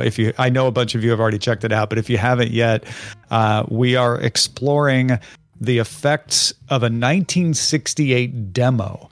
That if you don't know about it will blow your mind. If you do know about it, I still think I uncovered a few things that might blow your mind. The short version is Douglas Engelbart, who is generally credited with inventing the mouse, put on a demo where he showed collaborative editing, word processors, video conferencing, the mouse. In 1968, before any of that stuff was even conceived of as possible. People were still sharing terminals and were working command line and couldn't backspace and all kinds of crazy stuff like that. So it was a seminal event in computing history, and it did not lead immediately to everybody getting desktop computers. So we explore this season what it was, what its effects were, how the mouse was developed, how the word processor was developed. Some great stories and great work being done by the Dog and Pony Show audio team, Justin Robert Young, Amos, Will Salderberg, all those folks. So go check it out, knowalittlemore.com, and you can support it on Patreon if you want to get it without ads. Patreon.com/knowalittlemore. That sounds great. Go check that out, everybody. And also check us out today on the Daily Tech News Show. I'll be there. It's Wednesday. I love being on. Can't wait to see you guys, and we'll see you then. Bye. Bye, Tom. Bye. Bye. Yeah, it feels good, man. We don't have to worry about too much bad reality shows now. Not too many. They just extended the two that I really like, Survivor and Amazing Race, to 90 minutes, which I'm fine with. Those two I feel like do a little bit of the editing, the shock editing, but not nearly. I mean, it's reality competition versus reality shows like your Real Housewives garbage and just about anything on TLC and Bravo and that sort of thing. Yeah, to completely agree. I don't mind especially if it's a competition I care about, and I like that pottery one that Bill told us about. I like the Great Throwdown. Yeah, obviously British Bake Off. Yeah, all that stuff's great. More of that, less of the other. Thank you so much. Exactly. And bring us back, John Oliver, please. Come back to TV. Yeah, get them off their dumb podcast. Pitch that podcasting thing. And yep. Get Jimmy Fallon up in front of a camera feeling bad again about how about his toxic workplace. Yeah, exactly. Apparently that's a real bummer over there. Yeah. It's always the most happy-go-lucky guys I should worry about. I always feel like that's who you hear about. It's like, oh, Ellen DeGeneres, what a happy... Not always, Scott. I consider myself to be happy-go-lucky. And, yeah, but you're realistic. Like, this is what I respected about Letterman. Letterman had his problems, but he never pretended otherwise. He's kind of a cranky bastard on air, right? Yeah, right. And I don't know that anyone ever called the workplace toxic, but, he was known for being a little bit temperamental and all that stuff. It seemed right for Dave. But for Jimmy Fallon, you're given the impression that he is just smiles all day, and there's never anything wrong. Same with Ellen DeGeneres and her whole mess. Like these people that are grinning the most, now they freak me out. Yeah. All right, let's add Randy to the call. Let's add Nicole to the call. Yeah. Let's have them in. Yeah. They're like vampires. You have to invite them in.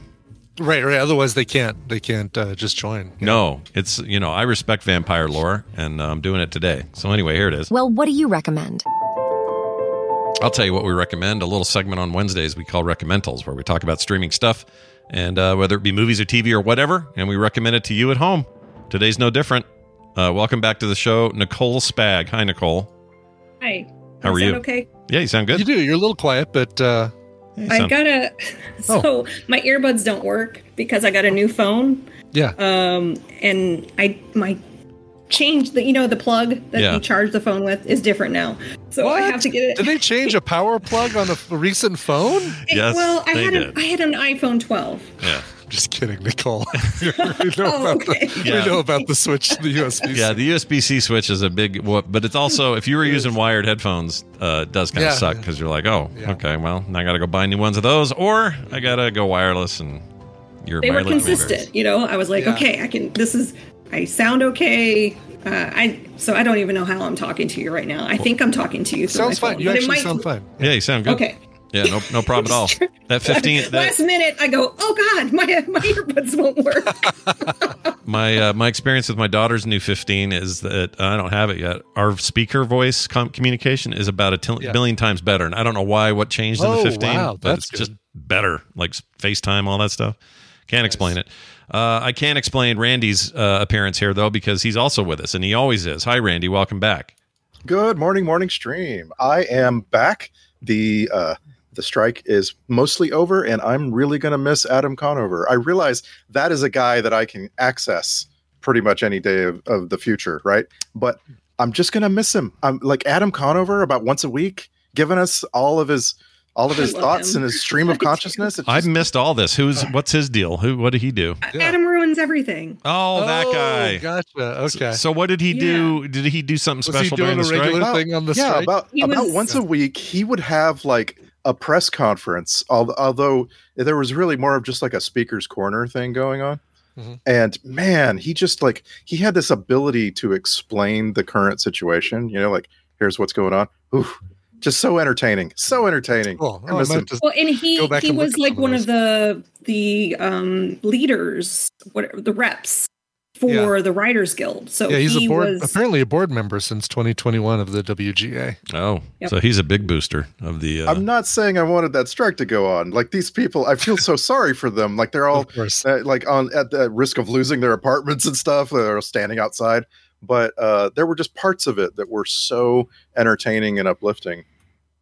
That's cool. Anyway, that's that. There you go. Well, I guess, go watch the archives of it and pretend the strike's still on, I guess. People. There you go. I don't know. Whatever you want to do. We're going to do some recommendals today. We're going to start with Brian, and I see a clip. I'll push it when you tell me to. What do you got here? Yeah. So this one, I was wondering which of the four of us would get to this one first. Apparently I did, and I enjoyed it tremendously, especially the soundtrack. So if you did hear me talk about this on Film Sec, then it's going to be a little bit of a spoiled alert. Spoiled alert. Spoiled alert, sure. It's a spoiled alert.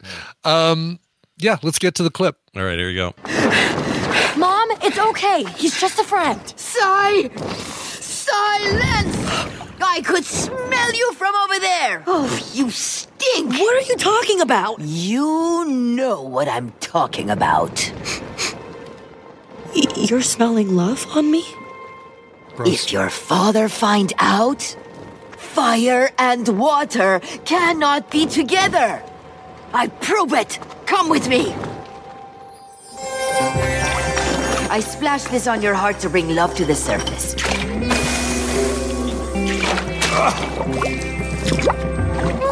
And then you must light these with your fire, and I read the smoke. Cheddar? Who down there? My dad, you have to go. Wait, are we a match? What's going on? Sounds like a good time in some sort of animated town somewhere. It is a good time in an animated town. It's Elemental, or Forces of Nature in some countries. This is the newest deal from Pixar, and it's fantastic. It is so sweet and creates this incredible world that man, I want to live in. I want to visit this world because it's so colorful and bright, and everything makes noise when you walk on it and bump into it and stuff like that. It's great, and it's kind of like a little a play on you've got kind of a little bit of a Romeo and Juliet thing. You've got a little bit of kind of an immigration thing in a big city, and how different parts of the culture don't like other parts of the culture and treat them differently and that sort of thing. But basically, it's a world in which you've got people made of all four different elements: fire, water, earth, and wind, and how they coexist and play off of each other in this interesting world. You heard. Let's see. I know you heard Leah Lewis there, and Shyla Omni, I think. Who you didn't hear, who I always enjoy watching, is a guy named Mamadou Athie. I recommended him a while back for a really bizarre horror movie or horror series called Archive 81 on Netflix. I guess a long time ago, last year. But it's this weird apartment building with a portal to who knows where. If you've not seen Archive 81, it is worth checking out. But he plays the dude made of water. Leah Lewis plays the woman made out of fire. Cinder? No, Ember. Oh, those are all good names for fire people. I like. They're all names of fire people. Her parents are Bernie and Cinder, and she's named. That's her great. name's Ember. Yeah. That's great. Yeah, you figure out, like, you watch this thing and it's like you hear 100 different puns for great elemental names for your children. It's really, really good. Yeah. But here's the thing that blew me away about this movie was the soundtrack. It's Thomas Newman's soundtrack.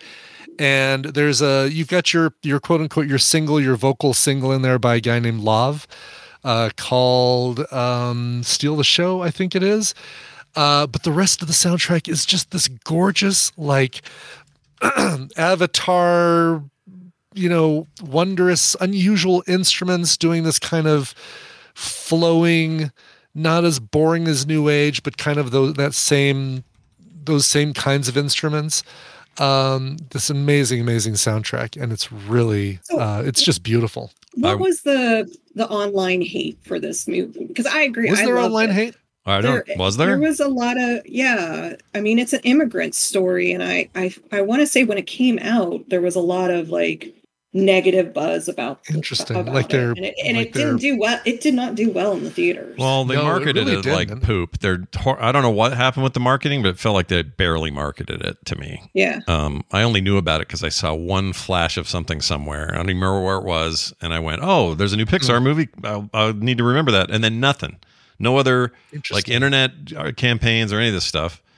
And I don't know why that is, although it feels like the last few Pixar movies have been a little bit under-marketed. little lackluster. And it was released the same weekend as The Flash and The Blackening, but I think it is a matter of people saying, oh, this will be on Disney Plus in about 3 months. I can wait. There is some of that. Yeah, for sure. Yeah. I want to see it. Yeah, 489 million worldwide, which isn't bad. But no, that's profitable. Not bad at all. That made money. Let's see. I just read some 1-star reviews, and I just don't even want to talk about it. Really? Oh, I'm curious now. I mean, it's got Rotten Tomatoes 74 from critics, 93 from audience. That's pretty strong. Yeah. It seems all right. Pretty darn strong. And you've got Wendy McClendon-Covey in there. You can't name anything that she's done that's not good. Catherine O'Hara. She's great also. Oh my God. Does she sound a little bit like Moira? She sounds a lot like Moira. She's a mom. She's the water mom. Great. She should lean into it. It's not a problem. It's good. I really believe they could make a Schitt's Creek movie and make a lot of money. I really believe that. Oh yeah. I don't know how. Yeah. Well, let's see how the Community movie does, and then we'll look at Schitt's Creek. It looks like one of the chief complaints from critics is that it's a lot like Inside Out meets Zootopia. But sure. But it doesn't. I'm just saying the complaints from viewers is just this. Oh, Disney's so woke. Who gives a shit about those buttholes? They can go suck on a hot rock. F those guys. But yeah, like I guess I could see it if people feel like it's derivative of those two movies mushed together, conceptually. Yeah. That's fine. Yeah. But whatever. I mean, it's a world where everything is this other thing that is usually just a small part of our world here, and it's a whole world made of that thing. Yeah. So sure, it's gonna be derivative of Zootopia and Inside Out. Yeah. Yeah, I think it's a really sweet story. The story itself, obviously just it's pretty tropey as far as like the boy meets girl, they come from different worlds kind of thing. But it's all the creative things that they do in this world that you'd have to figure out when you've got fire elements and water elements and wind and earth that have a weird reaction to one another in nature, and so you've got to have this world that kind of supports it, and it's very cleverly done. And anyone who watches this, if you don't just fall in love with the soundtrack, we can't be friends. I know. I need to hurry and see it so I can then go crazy. I've been tempted since you said that, because it sounds like my jam, to listen to that soundtrack independently. You really could. It's not going to spoil anything if you listen to the soundtrack. Do you ever have that thing though where you're like, if you saw the movie and fell in love with it and the soundtrack the Dune soundtrack really got under my skin. I loved it. Yeah. And I always wonder if I'd feel the same if I had only heard the soundtrack and never seen the movie. Sure. So I'm not saying that's just true here. This may, there's plenty of soundtracks that overwhelm the source material and are awesome on their own. But I always just get this feeling of like, well, I should see it and then I'll binge the music, and I don't know why. There you go. No, it's probably better because having the memory of the movie and those visual elements, no pun intended, to go along with the music. Yeah, definitely. Well, I want to see it. Van's he's been watching it nonstop, and every time I see him, he's like, "Pops, you want to see Elemental?" And I'm like, "Oh, good." I'm like, excellent. Yes, I do. I don't know when. We never have time for anything around here, but we'll try to get it in. That sounds great. Interesting. And I just found out that this is one of the most expensive animated films ever made, with a budget of $200 million. Oh my! So wow. Yeah. Some techniques used that cost a lot or something. Weird. I guess so. Yeah. I mean, the fire effects, like figuring out how to make something look like it's on fire. The noses on all the fire people look like they move just perfectly like little flames as they're talking, and it's incredible. Well, I'm glad to hear they doubled their. What is that? That's a lot. That's good profit. They did all right. More than doubled their their budget. If I've learned anything about Disney in the last 146 days, that's what they care about most. So that's good. Maybe the only thing. It might be the only thing they care about. The only thing they care excellent. About, Let's move on to Randy. Let's do you next. What's your clip about here?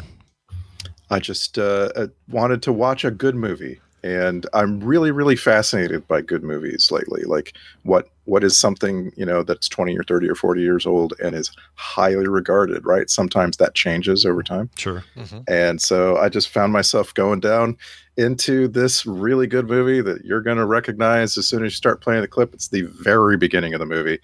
Like the first things that you hear when you watch this movie.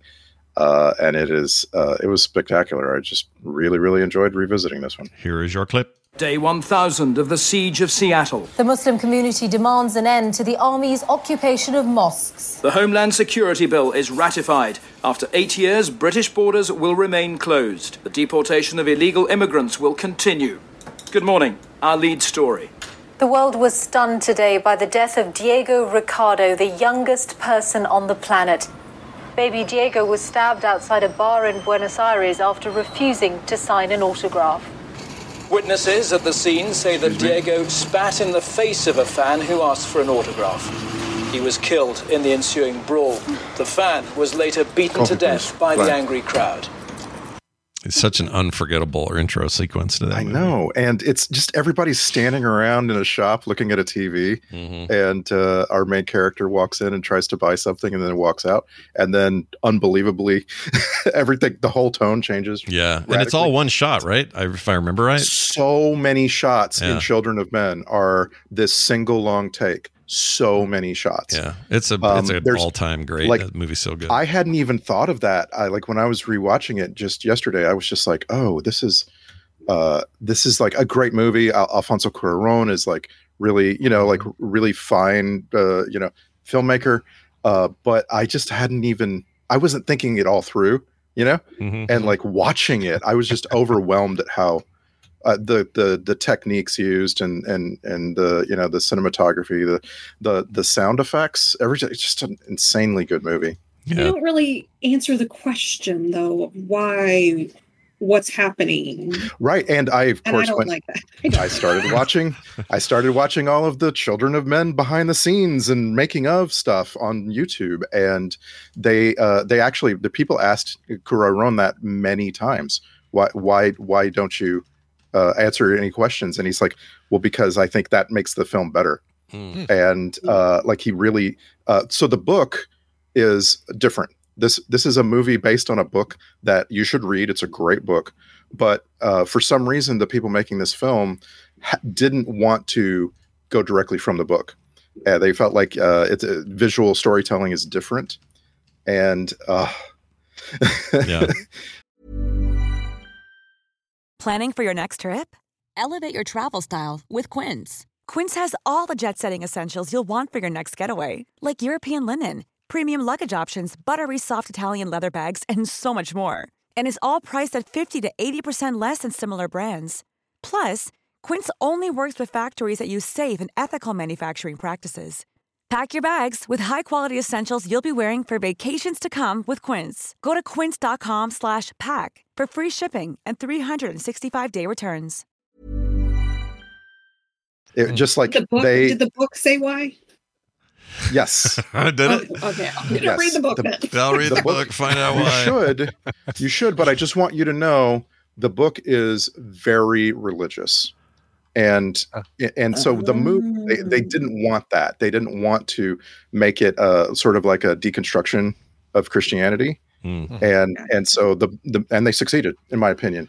And it's just like one of these movies that has gotten better over time somehow. Yeah. Like that's my main takeaway. Like there's a scene where it goes on for like 6 minutes straight. It's one take.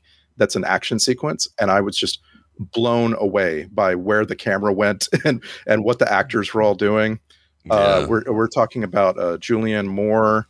The heavy in this movie is Chiwetel Ejiofor.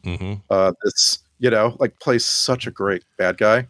Yeah, he's great. Did you mention, I guess, Michael Caine? I forgot he was in this, but he's in that. Plays Jasper. I do think of the scene when they're trying to get on the ship, when they go through all those stops. I think of that scene quite a lot, more than I realize. Yeah, because it's a very hard scene. Like it's a continuous shot of going through this thing, and it sticks with you. We can give a quick synopsis here because it's not a spoiler, but in 2027, not that far from now. Gosh, no, just a few years in the future. Yeah, this movie came out in 2006, so this is where their heads are at. Anyway, in 2077 or 20. Sorry, I've been playing Cyberpunk. 2027 is a chaotic world in which women have somehow become infertile. This is the question that Nicole is annoyed they never answer. A former activist agrees to help and transport a miraculously pregnant woman to a sanctuary at sea. That's really a very basic description of what this movie is, but it's an amazing premise, because that premise is like some amazing drama and sort of what if questions come out of it. It's great. It reminds me of Why the Last Man without the humor, and I mean the comic, not the show. And this movie has these two moments of, I don't want to call them comic relief, but just like not intense action, and they're like really memorable moments that I'm glad I rewatched, because I saw this back when it came out. I wasn't really retaining a lot, and it's just it's a towering like Criterion Collection level film. The story, like, it's so straightforward and basic, but there's all of these layers to it, and people like Michael Caine are where they are. He plays, a friend of Clive Owen's, an older guy, and he just like lives out in the woods with his wife, who's catatonic, and the performance is beautiful. You just want to listen to Michael Caine forever. Yeah, he's great. And things happen to characters you don't expect to happen. Mm-hmm. Like, No, this thing goes places. God, it's been forever since I've seen it. I think I do need to give it a new watch. Where'd you say, Randy? On Max or where? It is on Amazon Prime right now. I was just like, right now, I don't know where it's going to be. Yeah, exactly. Ask me tomorrow. But really good transfer. Like I say, incredible sound. I was just like, everything says 10 out of 10. I'm surprised this isn't in like the IMDb top 50 of all time. Well, it's in the top. So on Rotten Tomatoes, it's 92. It's a little lower on Children of Men, because my guess is because idiots can vote there. It's a lot of it's based on its themes, and people thinking that stuff is. Everyone thinks everything's woke now. Freaking F off. It's 2006. It's a long time ago, but I think that happens a lot on IMDb, and it bums me out. But I couldn't agree with you more. Just one of my, top 10 movies. So good. It's a movie you really have to pay attention to. There's tons and tons and tons of symbolism, and the symbolism is always what you see and not necessarily what the characters say. Yeah. So I could see, like, this is not Brian Dunaway's movies where you just put it on and then you do housework. You know what I'm saying? Like, you really got to pay attention, and that can be something that makes people feel bad. Sure. Right. He's been a little Cuarón, who I love as a director, hasn't done much. He had a big chunk of time between there. The last thing he did before this was Roma, which is 2018. What's a chunk of time? Not a fan of that, even though it was an Oscar big Oscar favorite, but I did not enjoy Roma. I can't believe Gravity was 2013. Holy crap! Wow, that was a while ago. Geez. Yeah. Apparently, and again, I just watched a bunch of behind the scenes stuff. Apparently, he started making this movie and then got asked to make Harry Potter and the Prisoner of Azkaban, and he went off to make that movie. So this movie has it's chunky. Like, there's parts that were set in stone before he went and made another movie, and then parts after. And he says that he learned a lot. Like, he became a much better filmmaker making a Harry Potter movie, and like. I hope that's true. I just it feels to me like every part of this movie is something that you should study if you love film. I have a weird retro. I didn't like it at the time, but I think Harry Potter 3 might be my favorite in retrospect because of just the tone he changed things into. Mm-hmm. A lot of people didn't like it because we went from Disneyland to kind of dark, which the books do in book 3. So to me, it felt right to do that. And a lot of people struggled with it. The kids in it were older, all that stuff. But that introduced Lupin, one of my favorite actors of all time, playing him, David Thewlis. Yeah. Like, what an amazing entry that is. If you go back and watch them all, I think 3 is pretty badass. It's very good. Great. And there you go. Yeah. Go ahead. And you can see it. You can see, if you watch, you should maybe watch both of them, because they really do have a similar look. Children of Men is, futuristic, but a dark, ugly future that doesn't have a lot of like flashy technology. He actually says, like, I want this to be the anti-Blade Runner. And that's a really good description of it, I think.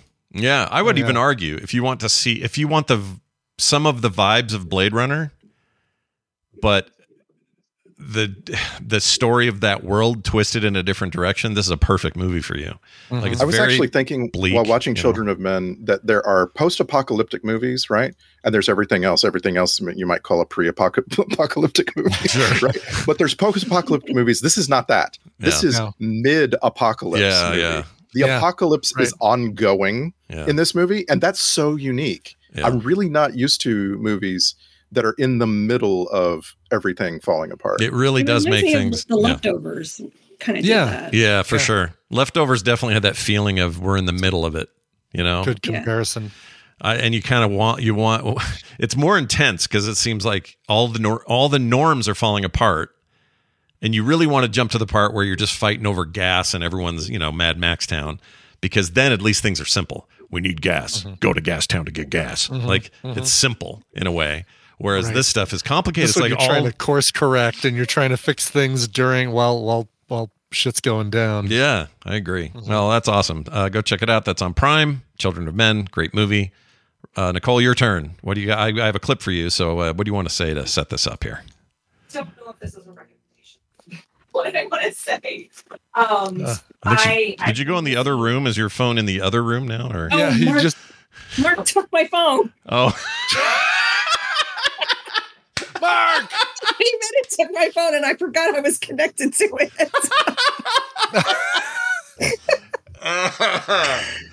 Well, now we know the microphone you're on. Yeah. That is a good indication. So what I said was, I don't know if this is a recommendation. I do know that I miss watching Schitt's Creek. And this stars Annie Murphy. It is a animated sitcom. So it's like 20, 30 minutes.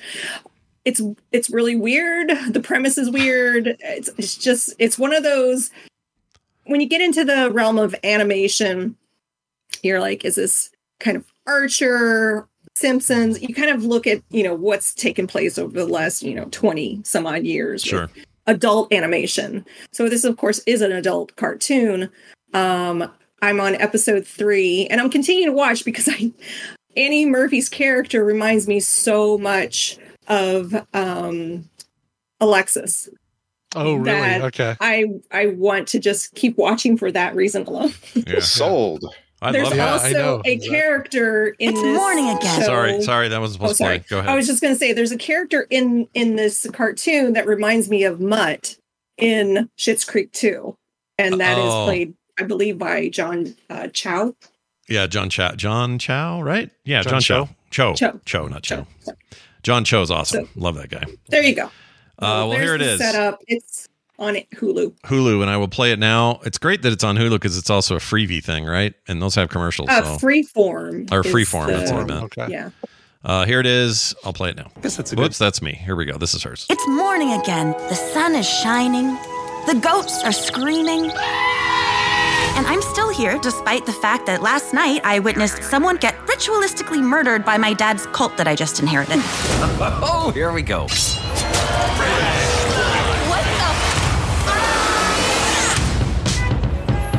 I'm Petey. I had it all.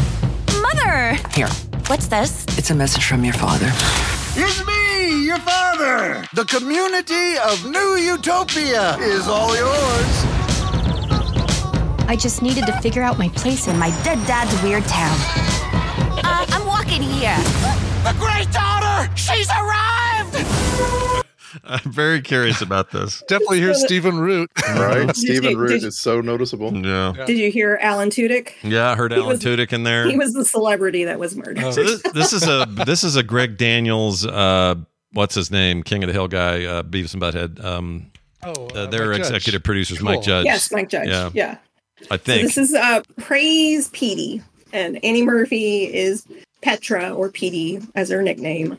And she lives in New York City, and so there's a whole scene of her living in New York City, and it's just silly. It's just a silly cartoon. Don't go into this expecting anything but silly and ridiculous. Kenan Thompson's in this? I didn't know Kenan Thompson. I didn't know Kenan Thompson was in it. Kenan Thomas is one of the elders, I think. Thomas. Yeah.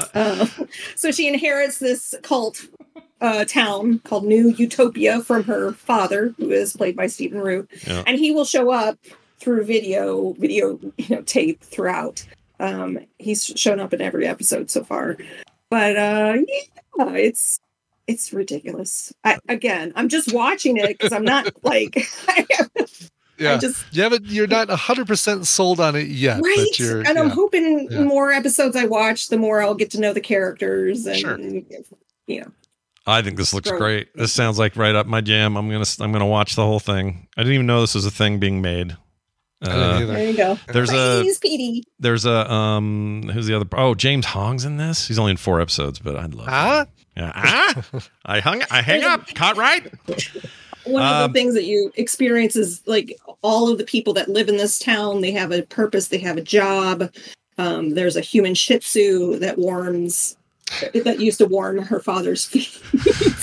I just love the phrase human Shih Tzu. Yeah, human Shih Tzu. What a weird thing. Is it a giant human Shih Tzu?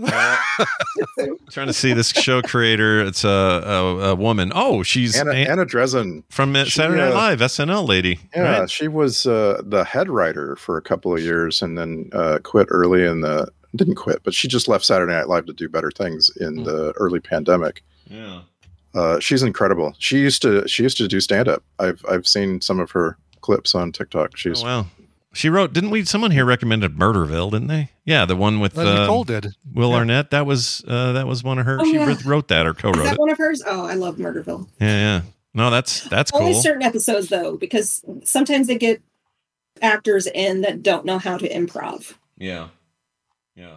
Well, I'm a sucker, as you'll hear from today's recommendal. I'm a sucker for adult goofball animation, so this is totally up my alley. I'm really glad you brought this today. Did you watch Schitt's Creek? Oh yeah. I think we've seen it 6 times through, something like that. Yeah. So you'll probably, I love Annie Murphy. She can do no wrong. I love her. Yeah.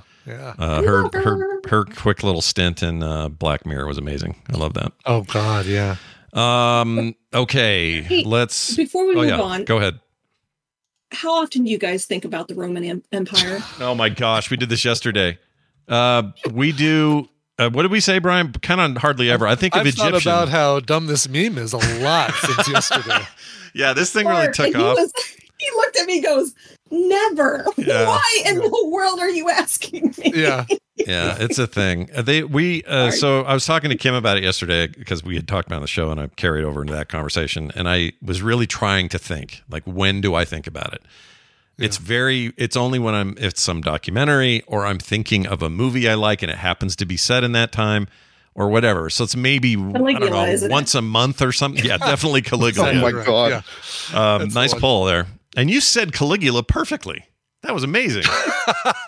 I just expected something different. I don't know why. But anyway, but I realized I think more about ancient Egyptian society way more than I do the Roman Empire. I think that's interesting. Yeah, I don't know, and I think that's an art thing or a aesthetic. I love the desert. I like big stone things.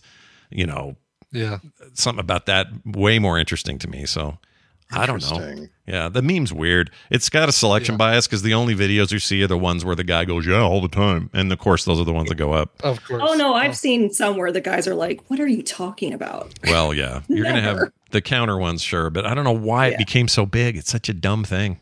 The current thing is to go to your spouse and ask them if they've ever heard of this singer that Travis Kelce is making famous right now. Really? Oh yeah, it's Terry Swift or something like that, or like Tanya Swift, something. By the way, Panera did, not a joke, just launched their Roman Empire menu. Shut up. Really? I'm not kidding. But it's not tied to this. This is for like. It is absolutely tied to this. Okay, now I really hate this meme. Because when the meme starts to get co-opted, just a bunch of variations of Caesar salads. Yeah, it is, and like macaroni and cheese, and exactly. When people co-opt memes and to capitalize on them, I've had it. I've had it with the memes. Yes, that's the only thing worse than this meme is when people jumping on the bandwagon. Companies jump on the bandwagon for it. Yeah. I know, Claire. That's my point. Anyway, let's get to my clip here. This is a clip of a show that is, you're going to hear it and go, wait, Scott, I'm pretty sure you recommended this before. You're as close as you'll ever be, even though it is 100% a show I have not recommended. But it's going to sound extremely familiar to people who maybe took me up on a previous recommendation, and there's a reason why. I'll get to that in a second. Here you go. I guess that's a good trip. It was a good trip. I must have banged 10 whores on that trip. Well, come again? Tim, I'm not going to lie to you. 10 whores? I'm a different man on the road, Tim. To say the least. This is going to be great. Me and you on the loose in Sin City. What's happening to you? Sin City. That's not a nickname. It's a nickname for Cincinnati. We're going to Sin City. No one Sin calls City. it that. Here we come. Are you with me? I'm not at all. You're gonna be. All right, Marty, let's just relax. Why don't you sleep? I can't. I would need to take something, and I don't want to be medicated when we land, because then I'll be out I need to be up and out when we go in. We get those bitches. All right. So this is a cartoon. A lot of it is improv, but a lot of that is true of the one I recommended earlier. So that voice is familiar to a lot of people. It's Steve Daldarian. He's the creator and the lead character in a show called The Life and Times of Tim. And I recommended previously a show called 10-Year-Old Tom. Remember this? Oh, yeah. Right. Yes. Okay. And a lot of that same cast, especially Dildarian, are in this. This is his animated show from 2008 to 2012. I don't know where it was originally. My guess is Adult Swim or something. It's on Max now. But this is old. It came out in 2008, ended in 2012. And I was hesitant to check it out because I felt like after I'd seen 10-Year-Old Tom, I thought, well, this is kind of awesome, and I love this. I don't necessarily need to see what the proto thing was, because that even the name's so familiar. Like I just thought you could do this twice. Is this the same show? And it turns out it was a mistake to ignore it. It's very funny. It's a lot more adult, as you may have told or been felt there from that clip. Than the 10-Year-Old Tom one. 10-Year-Old Tom has definitely got adult moments, and there's a couple of swears, but it's more focused on, hey, these are all 10-year-old kids who with adult voices that are all having weird experiences, and it's still adult. I wouldn't put a little kid in front of it. Sure. But The Life and Times of Tim, definitely a lot more adult, and I loved it. I loved this series. All the seasons are up on Max. And there's a great bunch of casts in here that are specific to this show. Nick Kroll plays his best friend Stu. So this is before Nick Kroll got a slew of his own animated shows. Yeah, he's very funny in it. Edie McClure, you know her from from Ferris Bueller's Day Off. Yeah. She's the school secretary in Ferris Bueller. The jocks, the dweebs. Yeah, she's the You're F lady in Planes, Trains, and Automobiles. Anyway. Right. Amazing actress, been around forever. She's in this. She plays this character named Helen at his office. She is so freaking funny in this. I see that your brother Matt is in this. Yeah, Matt Johnson's in this. Plays Rodney. Sure. I don't know. That guy doesn't even have an IMDb photo, so I'm not sure what else he does. I guess I could dig in, but they're all very good. Melanie Linsky, I like her. Here's something funny. This is the first HBO animated program since Todd McFarlane's Spawn. So when this originally aired, and got picked up by HBO in 2008. It was the first animated thing since Spawn, which was that's crazy. That is crazy. Listening to the clip, I kind of felt like it was about 15 years old. I could feel like there's some things about how you write comedy changed. Maybe after this. I don't know. The 10-Year-Old Tom sounds. It's the same exact kind of thing. It's the same cadence. He's the same voice. He hasn't changed that up at all. It's all very improv and uncomfortable and moments of like, why would this character say this sort of thing? The art and the animation is intentionally terrible. It's cheap, but in a stylistic way, like it's meant to be. It's clear that that's meant to be that way. And I just had a great time with it. It's so many great guest stars too. Will Forte, Jason Mantzoukas, who none of us had ever heard of him in 2010. I don't think that was before, Derek on A Good Place and stuff like that. Right. Aziz Ansari, Jennifer Coolidge, J.K. Simmons. Oh yeah, Alfred Molina, Philip Baker Hall. Holy cow! They were great, right? Like it's surprising how good the guest stars won, and that one with Philip Baker Hall was. I don't even want to give it away why that was funny. There's just it's all just very situational and dry, and Nick Kroll's Stu character is freaking great. His boss, played by Peter Giles, who I've never heard of before, plays the guy named The Boss, and he is so funny. I don't know what it is, just appeals to me. Highly recommend it. Give it a shot and see what you think. And then if you liked it, I'll bet you move on to 10-Year-Old Tom and enjoy that. And that stuff's new. Those are all this year. Yeah. So there you go. That is my submission this week. It's up on Max. And Brian, of course, has dutifully put all of these selections up on quicktms.li for you to go and find easily. Hey Scott, I wanted to give you an update on a little public wager that you made last week. You said that you were wagering that Expendables 4 would not do that well. Yeah. It was number 2 at the box office behind The Nun 2. So how was the money? You're correct. It looked like number 2 when I saw the trailer. Yeah. How's it? What was the box office take? Just curious as a comparative number. The weekend, its opening weekend was 8 million, which is not good enough. That's bad. Yeah, no. That's really bad for a movie with all those people in it. Exactly. That's half of one person's salary for that movie, and not even one of the big ones. And my whole take isn't that it would be bad. It's that people don't have the appetite for that right now. I don't think anyone wants to see an Expendables. There was an ad where they were saying this is going to be a box office smash, and you just said, no, it's not. It's no way. There's no way. It just didn't feel right. You know what I think will be big hits are like this weird, what is it? The Creator, this new science fiction thing. Oh, I'm excited about that. I'm very excited. You got to see that in theaters, Brian, probably, right? Yeah, we're going to see that this weekend using up the Alamo Draft. That's right. Gareth Edwards. I love Gareth Edwards in general. As far as, movies, I really liked his Rogue One was awesome. I loved Rogue One. I know that's some people are torn on that, but his Godzilla movie was really cool, I thought. But people are like all up their own butts about this movie. I'm very excited to check that out. Agree. All right. Oh, Ken Watanabe's in that? Yeah. All right. Ralph Ineson? Oh, man. All right. There you go. I'll let you know on Monday how it was. Yes, we'll get a review from Brian. Nicole, anything going on there you want to tell fine folks about? Nope, there's nothing going on. Nothing going on.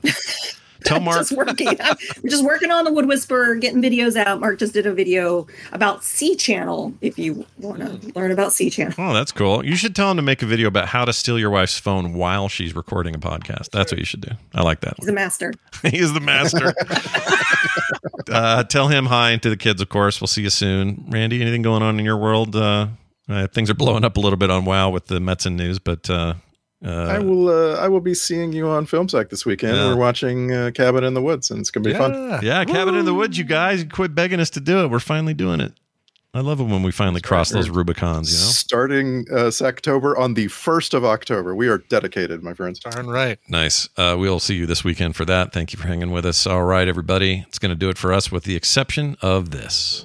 Got one more thing for you. Yeah. Another fine phone call. This is about Brian and his Tina voice. Okay. All right. So let's see what we got. Hey, Scott. This is Craig from South Carolina. I had an idea for you. You've trained AI voice synthesizers to different voices. What about taking Brian doing Tina's voice and training an AI for that? Love the show, though. Bye. I'd do that. I would totally do that. You'd have to send record, me. What do you like 30 seconds of me doing the Tina voice? We could actually do it like. Let's do it in post, because it'll be hard here, because I'd have to cut the file and I want to do that. But in post, we'll do, you don't even need that. Like 10 seconds is all we need. I want to, 10 seconds I can do. I can give you 10 seconds to do. Yeah, and you can read anything or whatever makes it easy for you. We'll train it live. Okay. And then we'll put it, I'll make it happen right then, and then we'll hear it and see what it does. Fantastic. All right. And then I'll make sure to play it on the next show so that this guy gets his dream or whatever. Perfect. Thank you for that, and your calls in general. We love getting these. 801-471-0462. You can leave a voicemail, and if you're like, I'm too shy, well, that's fine too, because you can leave a text there. Same number. Super easy peasy. Or if you'd rather email us the old-fashioned way, you can do that at themorningstream@gmail.com.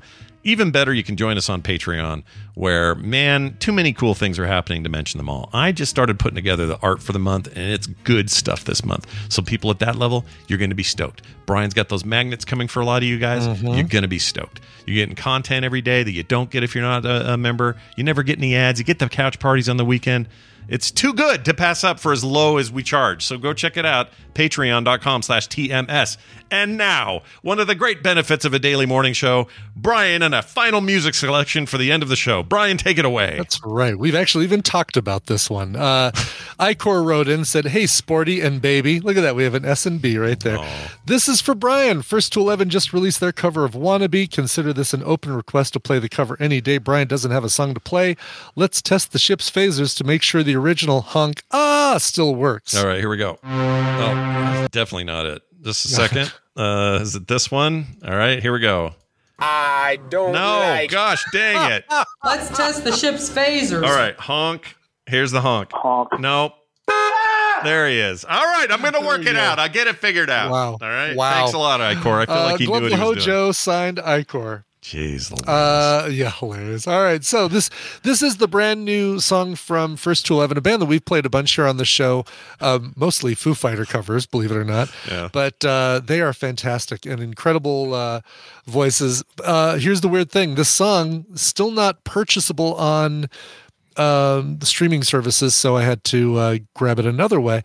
But as soon as it's available, I will be buying it. Here is their cover of the Spice Girls' "Wannabe." Nice. Oh, you can't. Oh, it's streaming but not buyable. That's what you mean. Correct. Okay. Right. Streaming but not purchasable. That makes sense. Yeah, I found it on. That's It's a on long Apple story. Music and, I get with Brian and go, "Hey, Brian, check these guys out. They're really awesome." And he's like, "Yeah, they were awesome like the 4 times we played them on the show already."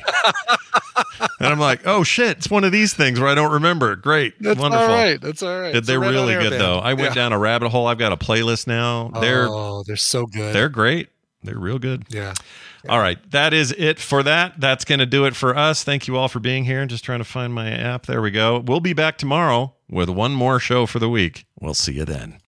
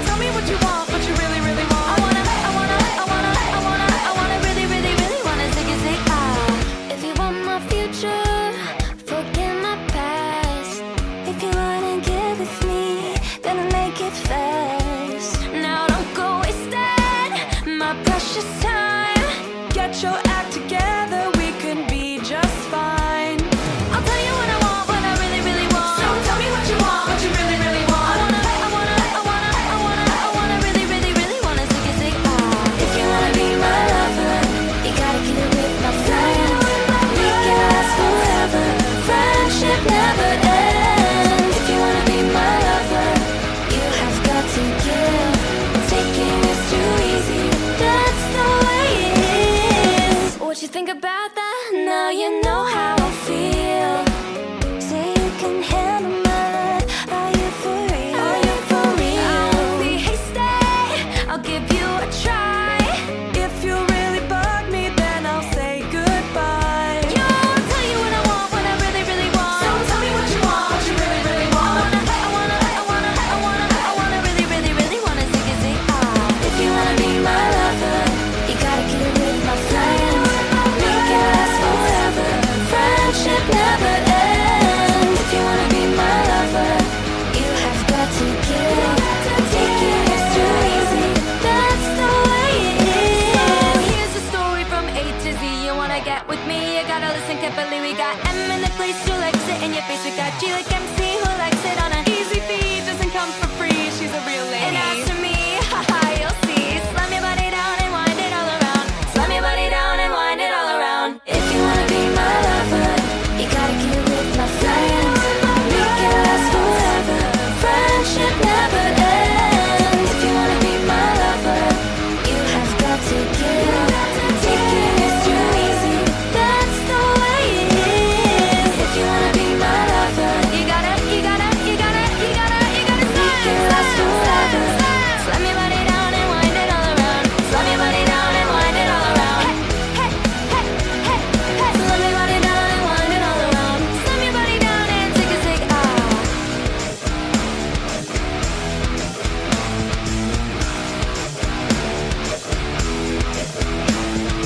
If you wanna be my lover.